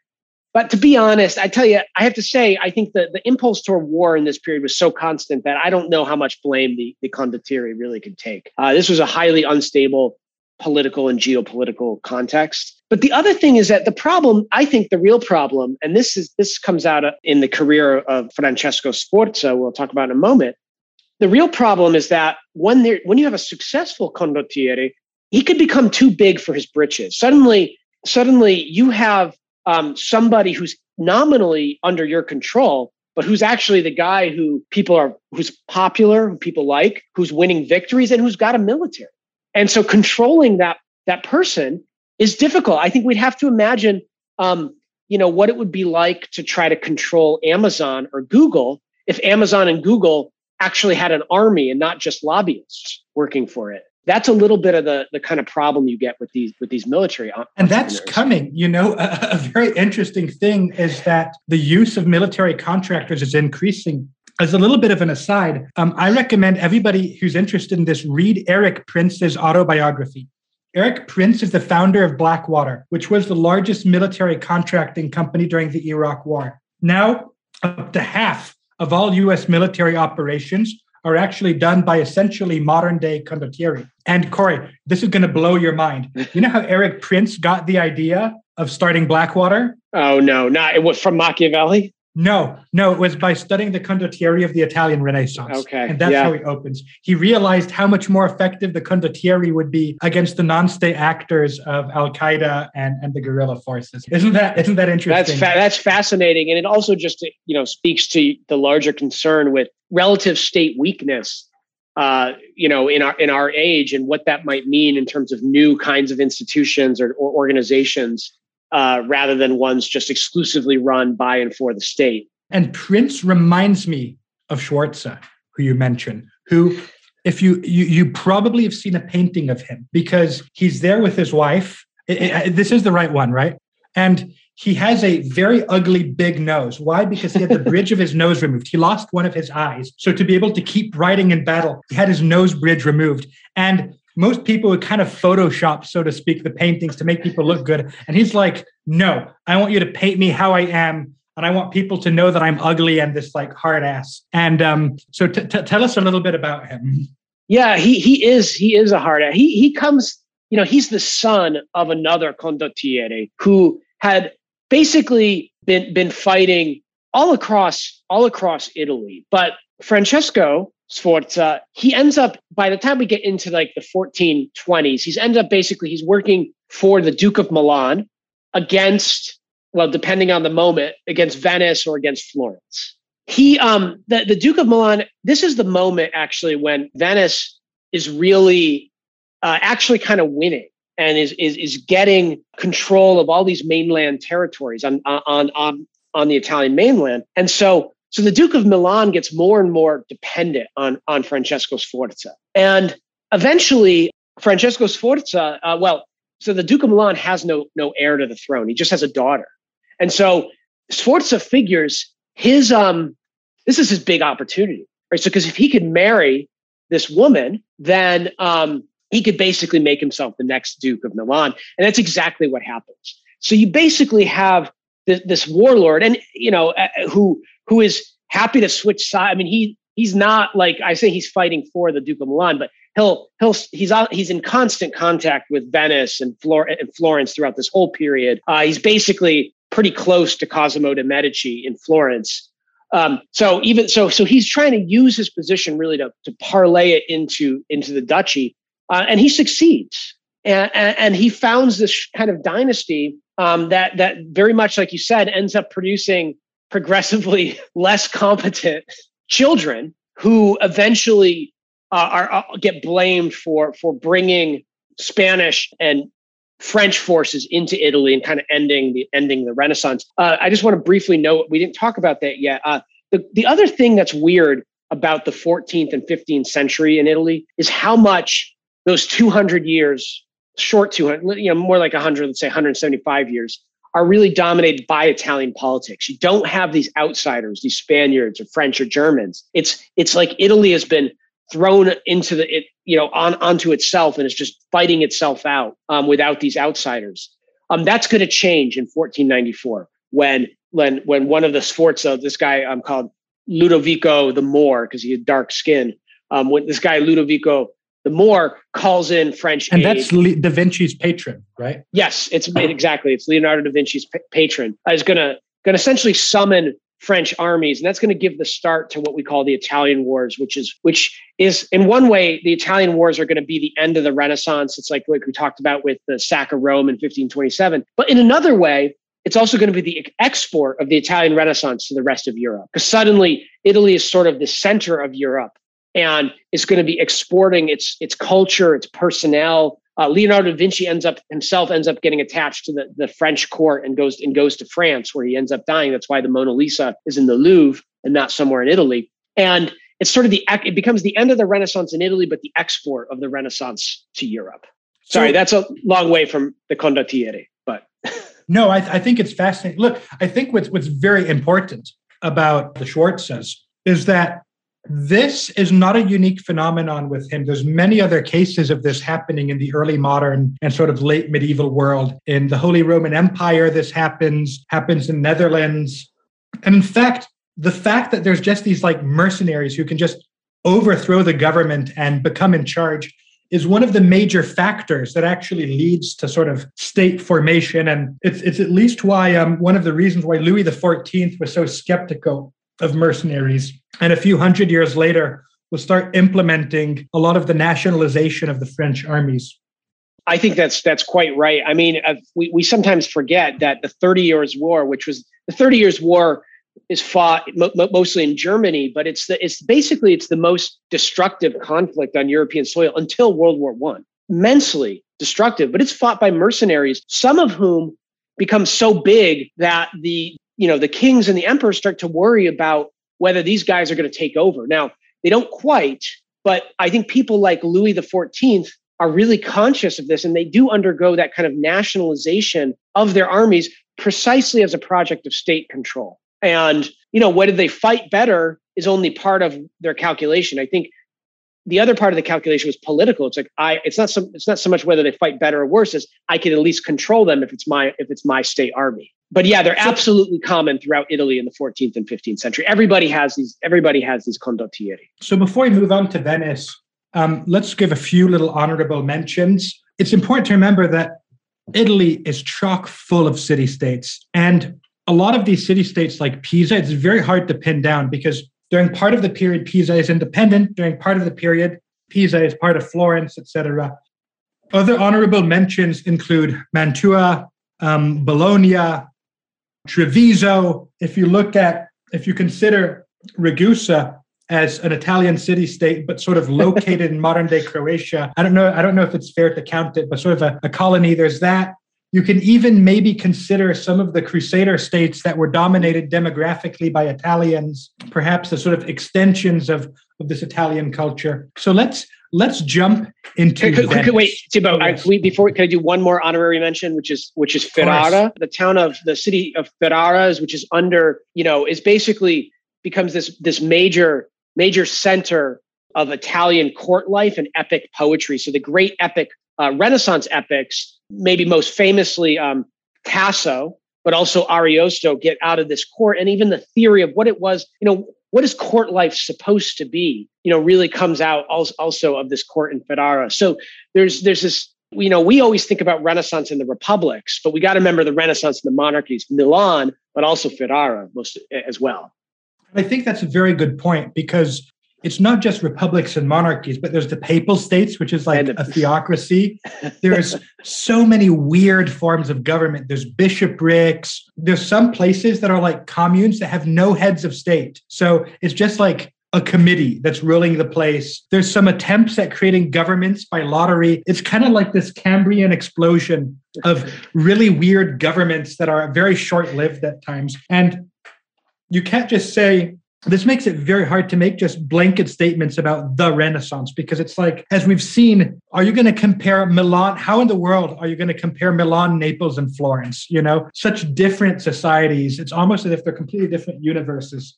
No, I just think, the diversity, the diversity of the Renaissance, and I think the analogy to the Cambrian explosion is exactly right. There's all these weird forms that tend to get forgotten in our obsession with Florence, especially. And, it's very important because we have this bias where it turns out that Western liberal democracy kind of wins, Yeah.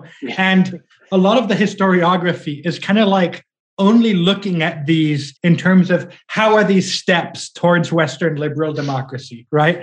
We're not thinking of them as terms of a lot of these places turn out to be evolutionary dead ends. Yeah. And the Republic of Florence is much more a step towards, the monarchies of the 1600s than it is a step towards Western liberal democracy. And I really think it's important when you hear about these republics, not to think of it as this evolves, not to look at it from this modernist perspective of like, this is going to evolve into America, but to really look at it for what it is in its own sake. So on that historiographical note, let's look at Venice.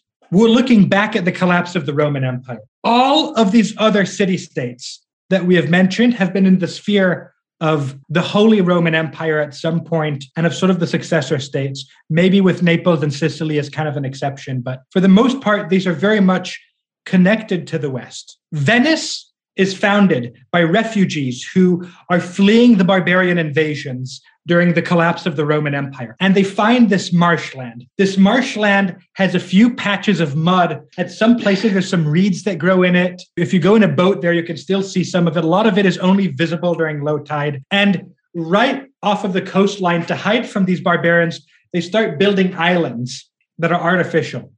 And at first, they only live in these artificial islands during times of war. Whenever there's conflict happening on the mainland, they go out. But over time, instead of constantly evacuating and returning to these artificial islands, they just start living there permanently. And this process of Venice being built starts kind of in the 600s and goes into the 900s. And the Venetian economy is mostly based off of cultivating the only thing they can cultivate, salt, because there's no arable land. However, Venice has some advantages. The cleanest city in the Middle Ages, because you can just poop in the water and the water will wash it away. It doesn't just like rot and fester. So Venice does very well during a lot of the various plagues and disease outbreaks. Venice is tied to the Byzantine Empire and is technically part of the Eastern Roman Empire, which is kind of like the Roman rump state based out of modern-day Turkey and Greece. And they're not really tied to this Western Holy Roman Emperor. A few of these Holy Roman Emperors, notably Charlemagne himself, camp outside of Venice to try to, extract some money and whatever, but it never amounts to anything. So unlike the other city-states, which kind of over time break free from the continental powers of Europe, Venice always is independent. So let's pick up the story of Venice from the Crusades, maybe culminating with the Fourth Crusade. Yeah, thank you. I mean, Venice is absolutely anomalous. I mean, is it really Italy? Is it really part of the West? Is it really Byzantine? Well, clearly it's in between those two, and it's also, I want to emphasize as well, it's really close to the Slavic lands, which is the major source of slaves in the basically what we call the dark ages before our sources become abundant again. So it's in this really liminal position, this borderland position, and it's definitely able to benefit from that. So it is the same stories about the Holy Roman Emperor and the Pope. There's famous examples of Venice essentially trying to broker treaties between them because they're supposedly independent of both. Obviously, you could see the Byzantine art or the Byzantine legacy in the art of Venice, which is just inescapable. Anyone who's been to Venice and seen the Church of San Marco. But Venice is trading from side note about the Church of San Marco, Mussolini, who had actually only went to Venice relatively late in his life and went to Greece first. And Mussolini hated Venice. He sees it and he's like, what are these Greeks with this Greek architecture? And he actually wanted to blow up Venice to Italianize it, which sounds so insane. And he actually went about and built these like horrible, disgusting, like concrete plazas everywhere and mowed down all of these ancient medieval buildings to build modern streets. So it's funny how Venice, not only has it stood apart, but the ultimate embodiment of sort of lowbrow nationalism, Mussolini hated it for that reason, as a bit of a side note. Yeah, I mean, it just feels so different from these other Italian cities, and probably, and has always felt that way to people. It's not, I mean, of course, Mussolini had an extreme reaction, but I think it's inescapable. And yet, so we have to imagine this early Venice, it's actually the very early dates is definitely 100% still actually under, probably the first few doges were actually Byzantine exarchs or something, but it's essentially independent. And always thought of itself as independent as part of its kind of political mythology. And it's trading slaves from a pretty early date to the Muslim world. At the same time that it becomes, and this is very characteristically Venetian, it's both ideologically incredibly anti-Islamic from an early date, at the same time that it does more trade with the Muslim world than any other part of Europe. And so one example of this I think illustrates this is that the story that Saint Mark, Saint Mark is buried in Alexandria, which of course is under Muslim rule by the Middle Ages. And so Venetians are there doing business. But what else do? Well, they steal the relics of Saint Mark and they put it supposedly in a vat of pig fat, so that the Muslims wouldn't dig through it. But they steal these relics in the early 9th century and bring them to Venice, and that's where we get San Marco from this act. The miracle of St. Mark's is this amazing. Google the miracle of St. Mark's. You'll get some accounts of this medieval legend. It's by the way, it's probably all just like fanciful, but it's so much exactly. fun because what you say about this heist, I totally forgot about. So they take the body. St. Mark was born sort of in the region of Venice. Of course, Venice didn't exist during the late Roman Empire, so he came from the mainland. But the Venetians claimed him as his because he allegedly once went camping in the marshes where Venice would later be built. And he traveled to preach to the Eastern Roman Empire. He ends up, he travels all over the Middle East. He dies in Alexandria, which is a city in Egypt. And his body is held there by the Coptic Greeks in I think it's, when is it liberated? It's like 830s, 840s, somewhere along that time. It's really early in Venetian history. It's right when Venice is going from permanent settlement trading salt to starting to do commerce. Two Venetian merchants arrive in Alexandria. They talk to the Greeks and they decide that they're going to steal the body and bring it back to Venice as this trophy. It's so disgusting to us modern people. The idea that you're going to just parade around this corpse, it's so weird. But it turned out this is quite common during the time, right? There's all sorts of toenails. I'm not joking. Literally toenails, foreskins, ears, hands, fingers of saints that are being circulated around as these precious relics. So the ultimate relic is the whole body of St. Mark. The toenail would be priceless, let alone the whole body. So they bring it back. The problem is that when they're trying to sneak it out of Alexandria, they realize that the body stinks. They describe it as having this rosy aroma. And the Greeks, by the way, are not at all cool with this. The Greek Christians are really upset at this at first. So the Venetians placate them by giving them gold and by telling them that St. Mark is from Venice. And they make it sound like it's telling them St. Mark is from Venice, but if you read through the lines, they just kind of bought the corpse off of them, corrupt Greek Christian priest who had been. And the Muslims, by the way, wanted to foster, the preservation of religion in Egypt. So they give the corpse to St. Mark, and so they gave the corpse to the Coptic Greeks of Alexandria. So they hide it under the pork, as you said. And there's this very tense scene in the legend where the Muslims open the body because they can smell something and they're not sure what it is. And I think one of the Muslims, they even put words in his mouth where it's like, it smells like a dead saint here. It's just amazing. And he opens it and it's like, oh, pork, disgusting. And they send it back. It's really this amazing little nugget. And it's great because I think it encapsulates this tension that you see running throughout all of Venetian history, right? Are we enemies of the Muslims, or are we the business partners, right? Are we enemies of the Byzantines, or are we their partners? And of course, at times they're both. Later on in Venetian history, Venice comes to be called the Turks' courtesan, the courtesan of the Turks, because they're effectively right. They're in bed with the Turk, is the idea. Even though Venice had fought all these wars against the Ottomans as well.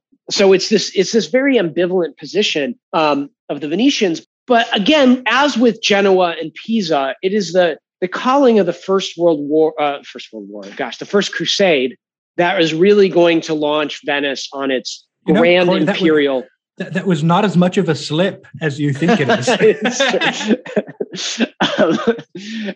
It's going to launch Venice on its career as an imperial power, and where they get these holdings that we mentioned in the Levant. Their commerce. They start. This is the moment where, and this is going to be true in a certain way. It's going to be true until the 20th century, but where commerce in the Mediterranean, the shipping is going to be dominated by Europeans, but particularly by Italians, as we talked about earlier. Is Venice an empire at this point? Well, yes and no. Venice owns some territory up in the Adriatic, and it is not above manipulating its neighbors on the Italian mainland. I mean, I think Thibaut mentioned salt. Really, this is a city that from a pretty early date wants to make sure that it controls commerce in the upper Adriatic. And if that means having to intervene on the mainland to do that, it will happily do that. But even so, right, most of us wouldn't really call Venice an empire yet. It's not until the Fourth Crusade, which Jerusalem is lost to the West of Franks in, I think, 1187. And so the Third Crusade is called almost immediately thereafter to try to recapture Jerusalem. That's when Frederick Barbarossa, we talked about earlier, drowns in the ditch. But the Fourth Crusade is called around 1203 for the same reason. But this time, they're going to go by ship. And how does it?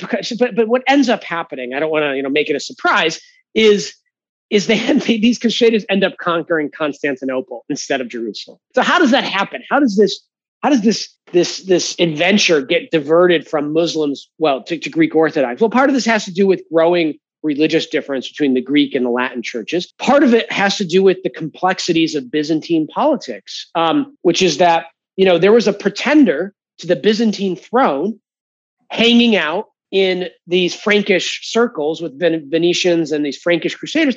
And basically, he's saying, if you let me, if you put me back on the throne, then I'll make sure it's really easy for crusaders to go back and forth, between Western Europe and the Levant. So there's that part. But then part of it is this issue that Thibaut mentioned earlier, which is that, the Franks show up to be carried across to Jerusalem, but they don't have anything like the money they need for the shipping. And so the wily Venetians are basically like, well, if you help us conquer these places in the Adriatic, and then help us restore this guy to the Byzantine throne, then we'll carry you all the way to the Holy Land. So that's the bargain that gets made. So they do this, and they go to Constantinople, and they actually put this fellow on the throne, but it initiates a series of a political cascade where very quickly it ends up being the Franks and the Venetians fighting actually the Byzantines, who do not want, basically, who want to reject this whole proposition. And when the Venetians and the Franks win, the Venetians are given, I think it's something like, there's some formula. It's like 1/4 and 1/2 of a quarter of the Byzantine Empire to rule directly. What that means is a big segment of Constantinople itself, but also islands throughout the Ionian Sea, throughout the Peloponnesus, throughout Greece, basically. This whole archipelago of empire that the Venetians now have the rights to. And this is really the moment where Venice becomes an empire. The best historical analogy for those of you who aren't familiar with the Fourth Crusade is Star Wars, specifically Darth Vader. Why? Because Anakin Skywalker starts off by killing a few Tusken Raiders, and then before he knows it, he's having an affair with the noble woman, and then he's training to become a Sith, and then he before he knows it, he has an empire, and it's kind of similar. So these Crusaders go to Venice. They need transportation to go to Jerusalem to fight the Muslims. The Venetians are like, "Oh, you can't pay for it. Don't worry. All you got to do is take care of a few pirates that are messing with us in the Adriatic Sea." The problem, of course, is that the pirates are Catholics. It's the kingdom. It's Zara, right? It's Zara. Yes. Yeah. So they go attack this city-state, this kind of a crappy little Slavic city, piracy-based city-state of the Adriatic, and they all get excommunicated for this. The Pope Boniface is enraged. So they decide to proceed, but then the Crusaders have this idea and they say, by the way, we're actually not going to Israel/Jerusalem. We're actually going to go attack via Egypt, but our men will hate that, so we're not going to tell them. So they go to Egypt, they look at the coastline, and they realize that it's way too defended. And they think to themselves, oh crap, the Venetians say, hey, this expedition has been going on way too long. You owe us even more money now. There's this pretender once again. Why would a Byzantine, deposed Byzantine pretender be in Venice? Well, because Venice is sort of de jure, but not de facto part of the Byzantine Empire. So because it's on paper part of the Byzantine Empire, but the Byzantines have no control, it's the perfect place for a Byzantine pretender to hang out. They place the pretender. The pretender turns out to be a moron. And there's a bit of there's a bit of power shuffling in Constantinople. And as a result, the guy who takes charge, who comes to power in Constantinople, is this anti-Byzantine populist kind of guy. And this, at first, they're trying to negotiate, but during the negotiations, there's a few incidents, there's different versions of it. The Byzantine version of it, which is the most damning version, is that the Crusaders rape some girls, which leads to some mass riots, which leads to fighting on the streets. And before they know it, 1, 2, 3, I just sacked Constantinople, give your empire to me, and that's, so the Venetians end up with all of these random territories. Plus, on top of that, they've been slowly buying up chunks of the Middle East from the area that's seized by the Crusaders. And on top of that, there's some manipulations, there's some strange sort of complicated geopolitical stuff that's happening in Italy. So the Venetians have a good chunk of the former Byzantine Empire. They control, at certain times, they control Athens, they control Crete, they control the island of Naxos, they control Corfu in Greece, they control some parts of Anatolia. They end up with some Frankish emperors who are the emperors of the Byzantine Empire, are very friendly to them. They end up with all sorts of colonies in the Black Sea, and they even not only purchasing land from the Crusaders in the Middle East, but also purchasing lands from Muslims, with the most distant outpost being in Basra in the late 1290s, which is quite fascinating. So the Venetians have this maritime sort of commercial trade empire. What happens after this? Well, it's in the very long run, what's going to happen is the rise of the Ottoman Empire is going to constitute a gradual but kind of fundamentally existential threat to this empire. Because as the Ottomans conquer, they're going to incorporate these imperial exclaves, I guess, into the empire itself. But in the short run, this is going to make Venice into the preeminent broker between East and West when it comes to commerce. And so again, there's like a reason why a figure like someone like Marco Polo is a Venetian who's eventually going to be trading all across Eurasia, as everyone knows. But if you read the early chapters in Marco Polo, he's basically in this Byzantine world in the Levant and the Black Sea region, right? By this point, Constantinople's back in Greek hands, so that's a blow to Venice. But nevertheless, right, you can see this kind of these almost Venetian islands in the Middle East become places where these spices, silks, other luxury goods get ultimately conveyed to Venice. I think the other interesting thing is this. So I think is how the Venetians tried to manage this, because part of what they had to do was to keep other Europeans from enjoying the benefits of this. So the way they did that, they fought wars that I mentioned with Genoa to sort of really to establish themselves as preeminent in the Eastern Mediterranean and in the Levant. They also allied themselves with the Mamluk sultans of Cairo to basically exclude other Europeans, to kind of saying to make themselves the exclusive buyers of these spices that come over the Indian Ocean and overland, over Sinai up to Cairo. And they try to make sure that anyone who wants to do business with them in Europe has to come to Venice. You can't go, if you're a European, especially a German, you're not supposed to go all the way to the Levant. You're going to go to Venice and you don't go any further. So they make Venice itself into this huge entrepot for all these commodities that are coming from the East that are going to eventually be distributed all throughout Europe. But where's that point happen? That point happens in Venice itself. One very interesting aspect of this is that Venice starts developing, like Florence and like Genoa, very advanced commercial systems. Once again, I mentioned this earlier, but some people, whether the Western invention, there's actually an independent Islamic invention of double entry bookkeeping appears in Europe. It's either Florence or Venice, right? So that's very illustrative. Either way, it's an early adopter. Another interesting thing, and I'm getting this from Lawrence Bergreen, who wrote a biography of Marco Polo about 15 years ago. One of the most, and I have no clue how accurate this is. This is all, tertiary sources. But one of the most fascinating things about Marco Polo is that when he comes back, he is briefly imprisoned for like a couple of years in kind of a luxury prison by the Genoese, the rivals of the Venetians, where he writes his famous book. But his life after, he's an adventurer. He lives another 20 or 30 years, something like that. And what he becomes is one of the world's first foreign direct investment consultants, which is an industry nowadays that I'm very intimately familiar with.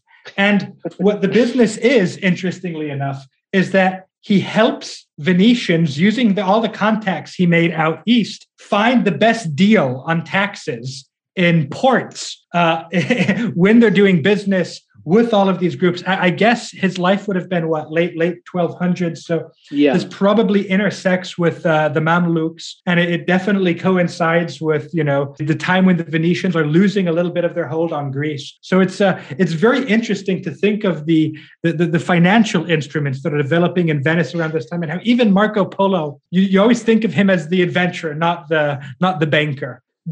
So tell us a little bit about finance in Venice. Well, I think that broadly speaking, I think the techniques were very similar to what we see in Florence. I would say the biggest difference that occurs to me, or the most famous difference would be a better way to put it, is the way that the galley system, the shipping that is connecting Venice to the east, is effectively a state-run enterprise. So Venice is a very corporatist kind of society. I'll talk about that in a moment, but basically it is the government itself that's going to, essentially license these ships to private entrepreneurs who are going to be the merchants who are going to rent space aboard these ships. And these spaces could be extremely subdivided so that, a relatively middling kinds of investors could invest in an enterprise space aboard these ships. At the same time that big merchants would have much more space. Could I comment briefly on how the investment is handled? Sure. Yeah. At first, what it is that you can buy stock in a ship, and it's this very high risk, high return venture.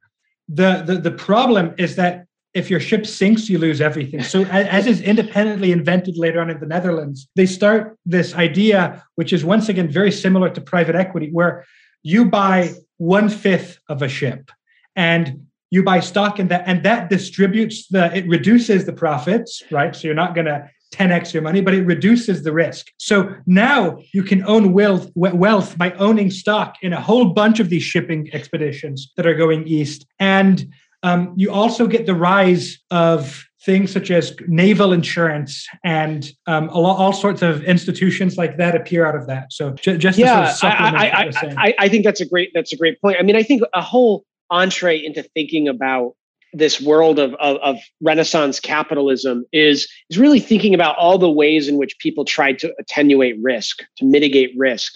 You know, another common way that you see this certainly in these Venetian merchants, is not only the way they tried to spread their shares out over different ships, especially if you're a rich merchant, but also just the sheer diversity of goods in which they invested, so that nobody really in this day is specifically a kind of silk merchant or specifically a pepper merchant, but these are all generalists who are investing in like an array of different goods, partly to hedge against market fluctuations.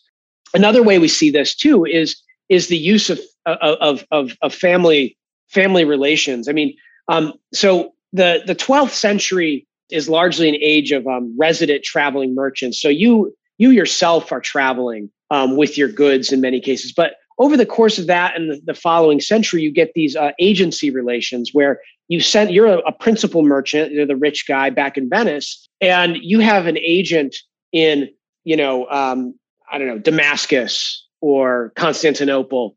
And this is risky. How do you know that this agent's not going to just, lie to you and take your property? Well, this is one reason why you tend to rely on family members who owe you other things besides just this business relation. So this is a major problem for the Venetians and for the Florentines. But in both cases, they're kind of the problems resolved by these sorts of family firms, but not exclusively families. I mean, you had partners who were also just acquaintances as well who would do this. There were these early partnership relationships develop as well in this period. With Islamic, there's some Islamic analogs to that as well, I should say. So many modern libertarians falsely believe that Venice is sort of this ultra-capitalist, ultra-libertarian utopia, when in fact, most scholars make the point that Venice was, if not the most authoritarian, maybe contested with Milan, then one of the most authoritarian police states of Renaissance Italy. And one historian went as far as calling it the North Korea of Renaissance Italy. And I don't know if I'd go that far, but it really stuck with me. So tell me a little bit about Venice's governance. Yeah, it's a good question. So Venice's governance, like actually all of these republics, is to begin with, is incredibly complex. I'm going to just read you just to illustrate so the Venice was ruled nominally by the Doge, which is just the Venetian word for duke.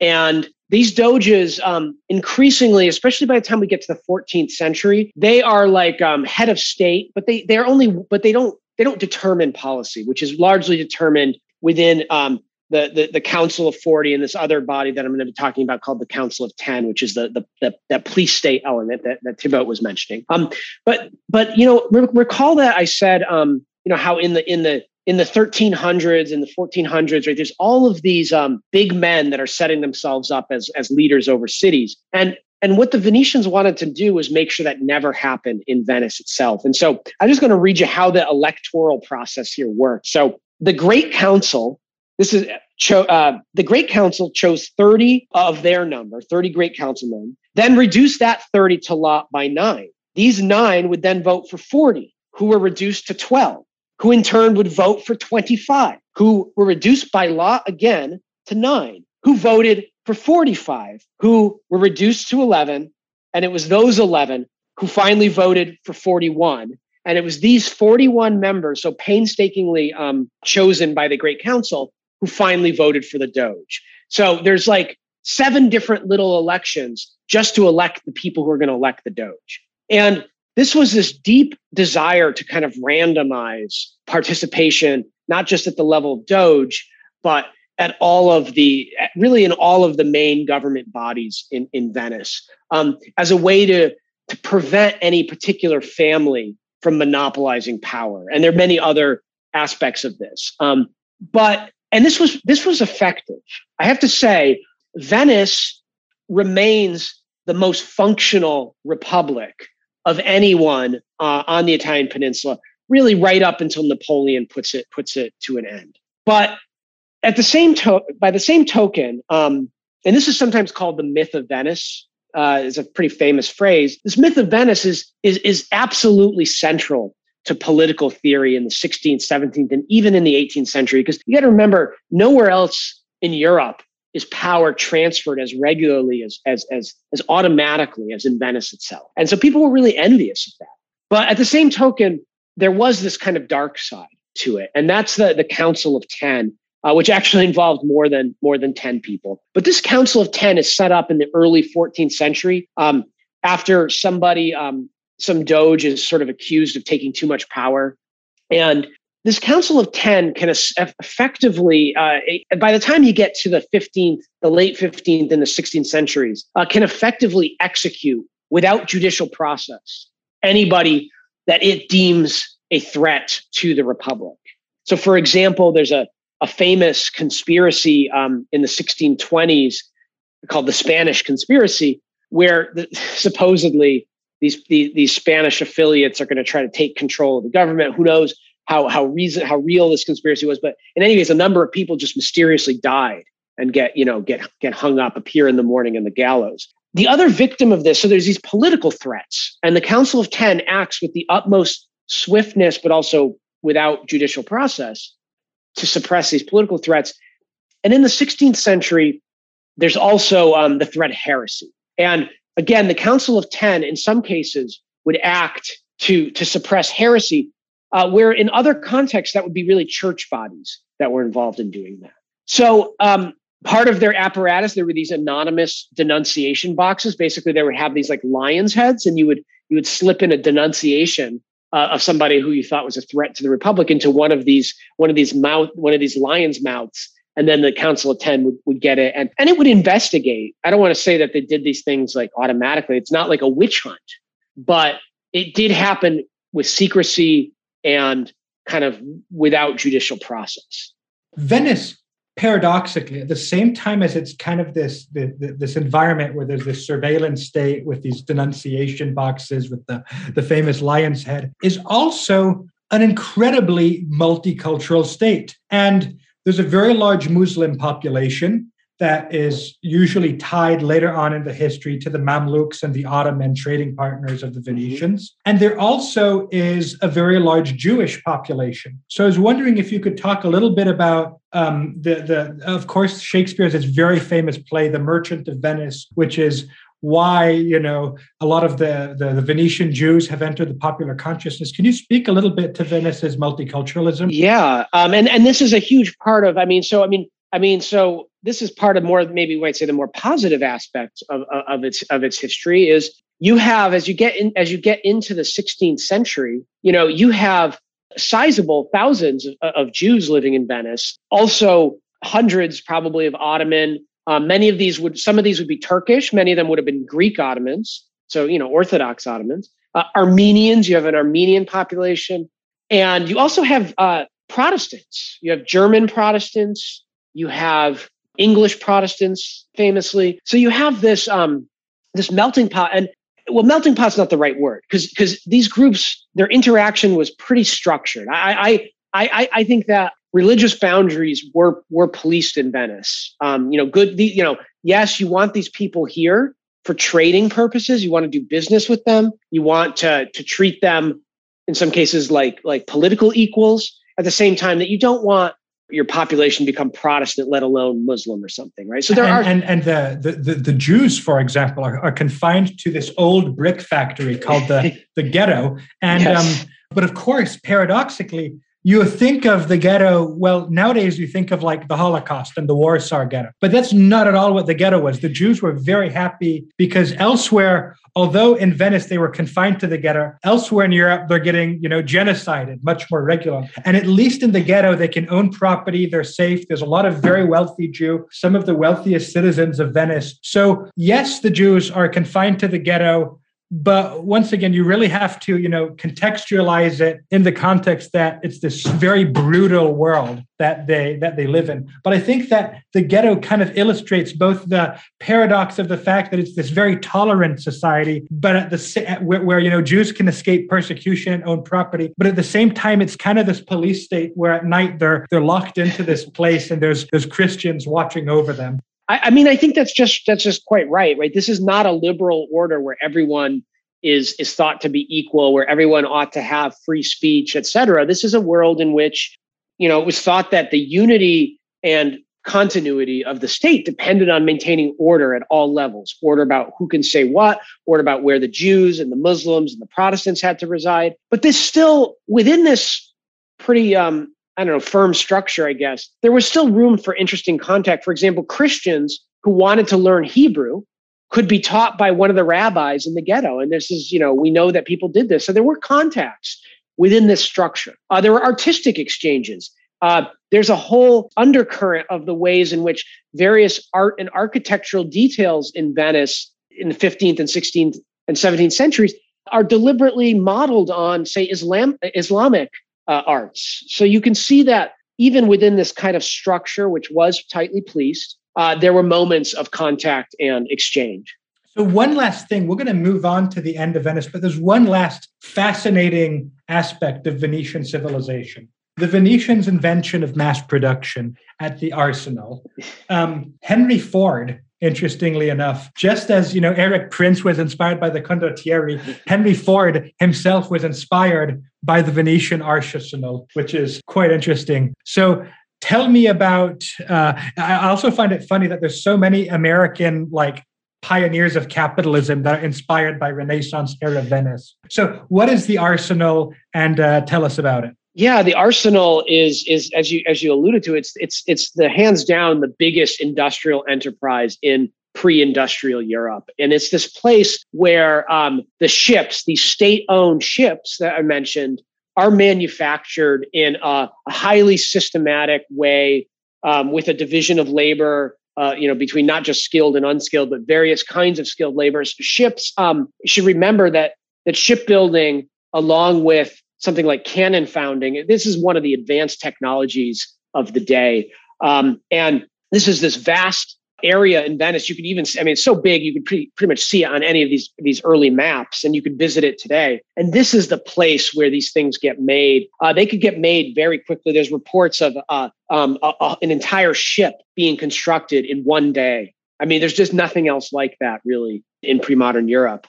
And the Venice, way they pulled off the ships being constructed in one day is similar to the way Henry Ford pulled off the cars. The parts were prefabricated, so they wouldn't build a ship part by part. They'll build 100 masts, 10,000 oars. They'd kind of build things in batches and whip them together, which is really modern. Exactly. Adam Smith, starts The Wealth of Nations with this famous example of the pin factory, but he could have just as well, if he had wanted to, started with the arsenal in Venice, because it's the same kind of example of the power of batch production, the power of divided labor within one enterprise.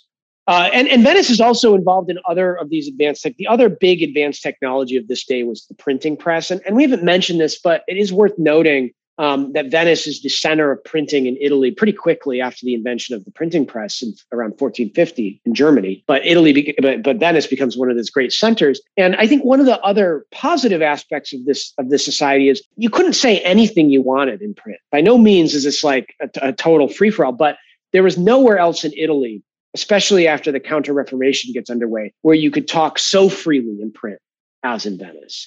Venice had the freest press in Italy and one of the freest presses in Europe. And so this makes it both a center of information as well as this additional industry. The other industry that Venice is quite well known for is the glass production on the island of Murano, right outside of Venice, where, like the arsenal, although the arsenal is run by the government, right, because the government controls shipping and is for sort of the strength of the state, the other thing that they mass produce is glass trinkets that they sell and export. But I think the arsenal is a great way to end sort of the golden age of Venice, because in many ways, Venice starts getting involved in these increasingly violent and large-scale confrontations against the Ottomans and other groups. My favorite paintings are of the Battle of Lepanto, where the Venetians, build this massive fleet. And there's so many great paintings of the Battle of Lepanto. It's really epic, unlike any other art that comes from this period, in my opinion. Yeah.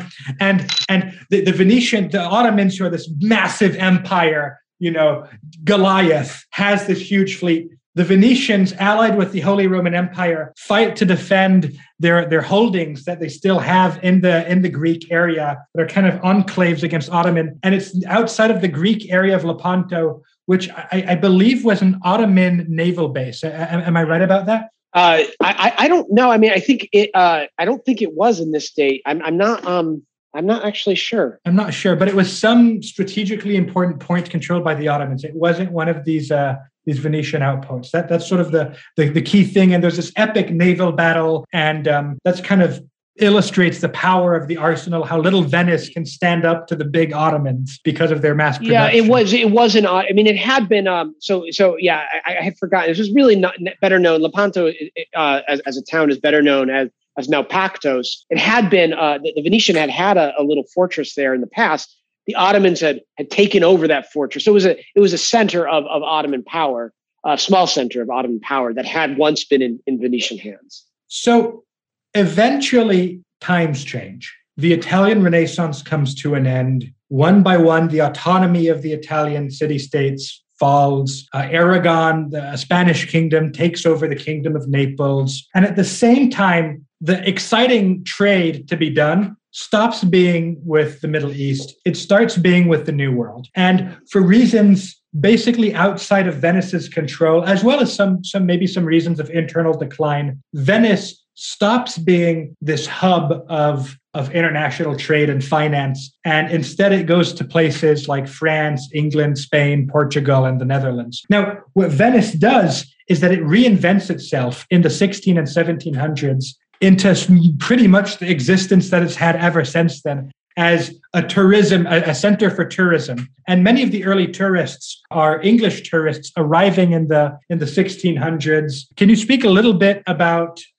one horrifying statistic about Venice during sort of the beginning of its touristic period is that as many as 10% of its population were prostitutes. So, can you talk a little bit about Venice and sort of the birth of the tourism industry? Yeah, I just want to push back a little on predating and decline. The other thing that happens that is not tourism that I think is important is that Venetian manufacturing, not just in Venice, but in its territory, the modern Veneto region, Venetian manufacturing and agricultural productivity grows even into the 17th and 18th centuries. And it's no longer the center. There's no question about it. It's no longer the center of trade that it had been, let's say, in the late Middle Ages or early Renaissance. But it participates, I think, more fully than people think in this kind of growth of the European economy. That is, especially that manufacturing agricultural economy. But you're right, though, in a basic level, as we move into the 17th century, Venice increasingly becomes neutral in European conflicts and tries to maintain its neutrality. It's no longer really. I mean, there's exceptions, but its empire is very small now. It's really gone, and it becomes this great center for tourism. Really, I think the heyday of that's the 18th and 19th centuries, but I think you see it already in really the very late 16th and early 17th centuries, especially with the English. And I think the English choose Venice kind of as a base, I think for just a basic political reason, which is that Venice, A, is relatively independent, and B, it's relatively tolerant of Protestants. There's nowhere, I mean, it's so tolerant of Protestants that some of these early English ambassadors and visitors keep talking and they keep fantasizing about the idea that Venice itself is going to just convert to Protestantism, which of course is not crazy, because that's what some of the free towns of Germany had done. That's what some of the Swiss towns had done, right? So there's this expectation that maybe, Venice is going to fall asleep one day Catholic and wake up Protestant the next day. That never happens, but it is a very tolerant place for English Protestants and becomes a place where Englishmen and then later, I think Westerners more generally, can begin to enter into the Italian Renaissance. They could collect paintings, collect the art, collect the literature, and so forth. So before we put an end to this podcast, I actually want to talk about one last bit of research. And I hope we can have another podcast in the next, 6 months about this, where we just focus on this topic. But let's just give a little bit of a teaser into your research into free ports in the Italian Renaissance. I kind of think that a few months from now, we should kind of make a part 2 of this podcast where we just go into detail about the history of free ports from the Renaissance onward. But what's going on with free ports? Well, and that's the other side. I mean, so to connect this, I think, to what we were saying. So we've talked a lot about toleration, how important religious toleration becomes for the ongoing commercial prosperity and that gets only more important as we go after in the era of the Reformation, as well as the era in which, let's be honest, Spain is relentlessly persecuting Jews. So on the one hand, attracting Jews, on the other hand, attracting Protestants to Italy becomes an important way for commercial connections to work. And the other side of this is also something you mentioned. So if the center of the economy is sort of moving away from the Eastern Mediterranean, well, that's also an opportunity for the Western Mediterranean. And that's the opportunity that's ultimately going to be taken by the port of Livorno, which is to make itself this exceptionally tolerant and exceptionally tax-friendly port that's going to enable Tuscany in the first order, but ultimately all of north central Italy to connect itself into the developing Atlantic economy, to connect itself to Amsterdam and London, and beyond that to the Americas and the East Indies. Well, thank you very much for doing this podcast with us, especially because it's so lengthy. But you know what? I think that having these very long discussions about history, because to really get into any depth in history, you can't just do it in 10-minute video clips, right? And I think that for people who really want to sort of get a teaser as to what's happening, you really need to have these long-form podcasts. So I really would like to thank you for accepting to do this interview today. Yeah, and thank you for being such a gracious host, and such a well-read host as well. It's been a real pleasure. Well, thank you. I have one question. Where can our listeners find your work? Well, they can find my work, an Amazon search with my name, but also they should feel free to email me. And I'm sure you should post my email, but it's just ctazera@scripscollege.edu. And any questions or follow up from anything I discussed today, I'd be happy to chat. All right. Well, thank you very much, and we'll include the link to your university page. Thank you. Thanks so much for listening. We love engaging with our listeners, so please always feel free to reach out. Contact information is listed in the show notes. To find out more about the work of the Charter Cities Institute, please follow us on social media or visit chartercitiesinstitute.org.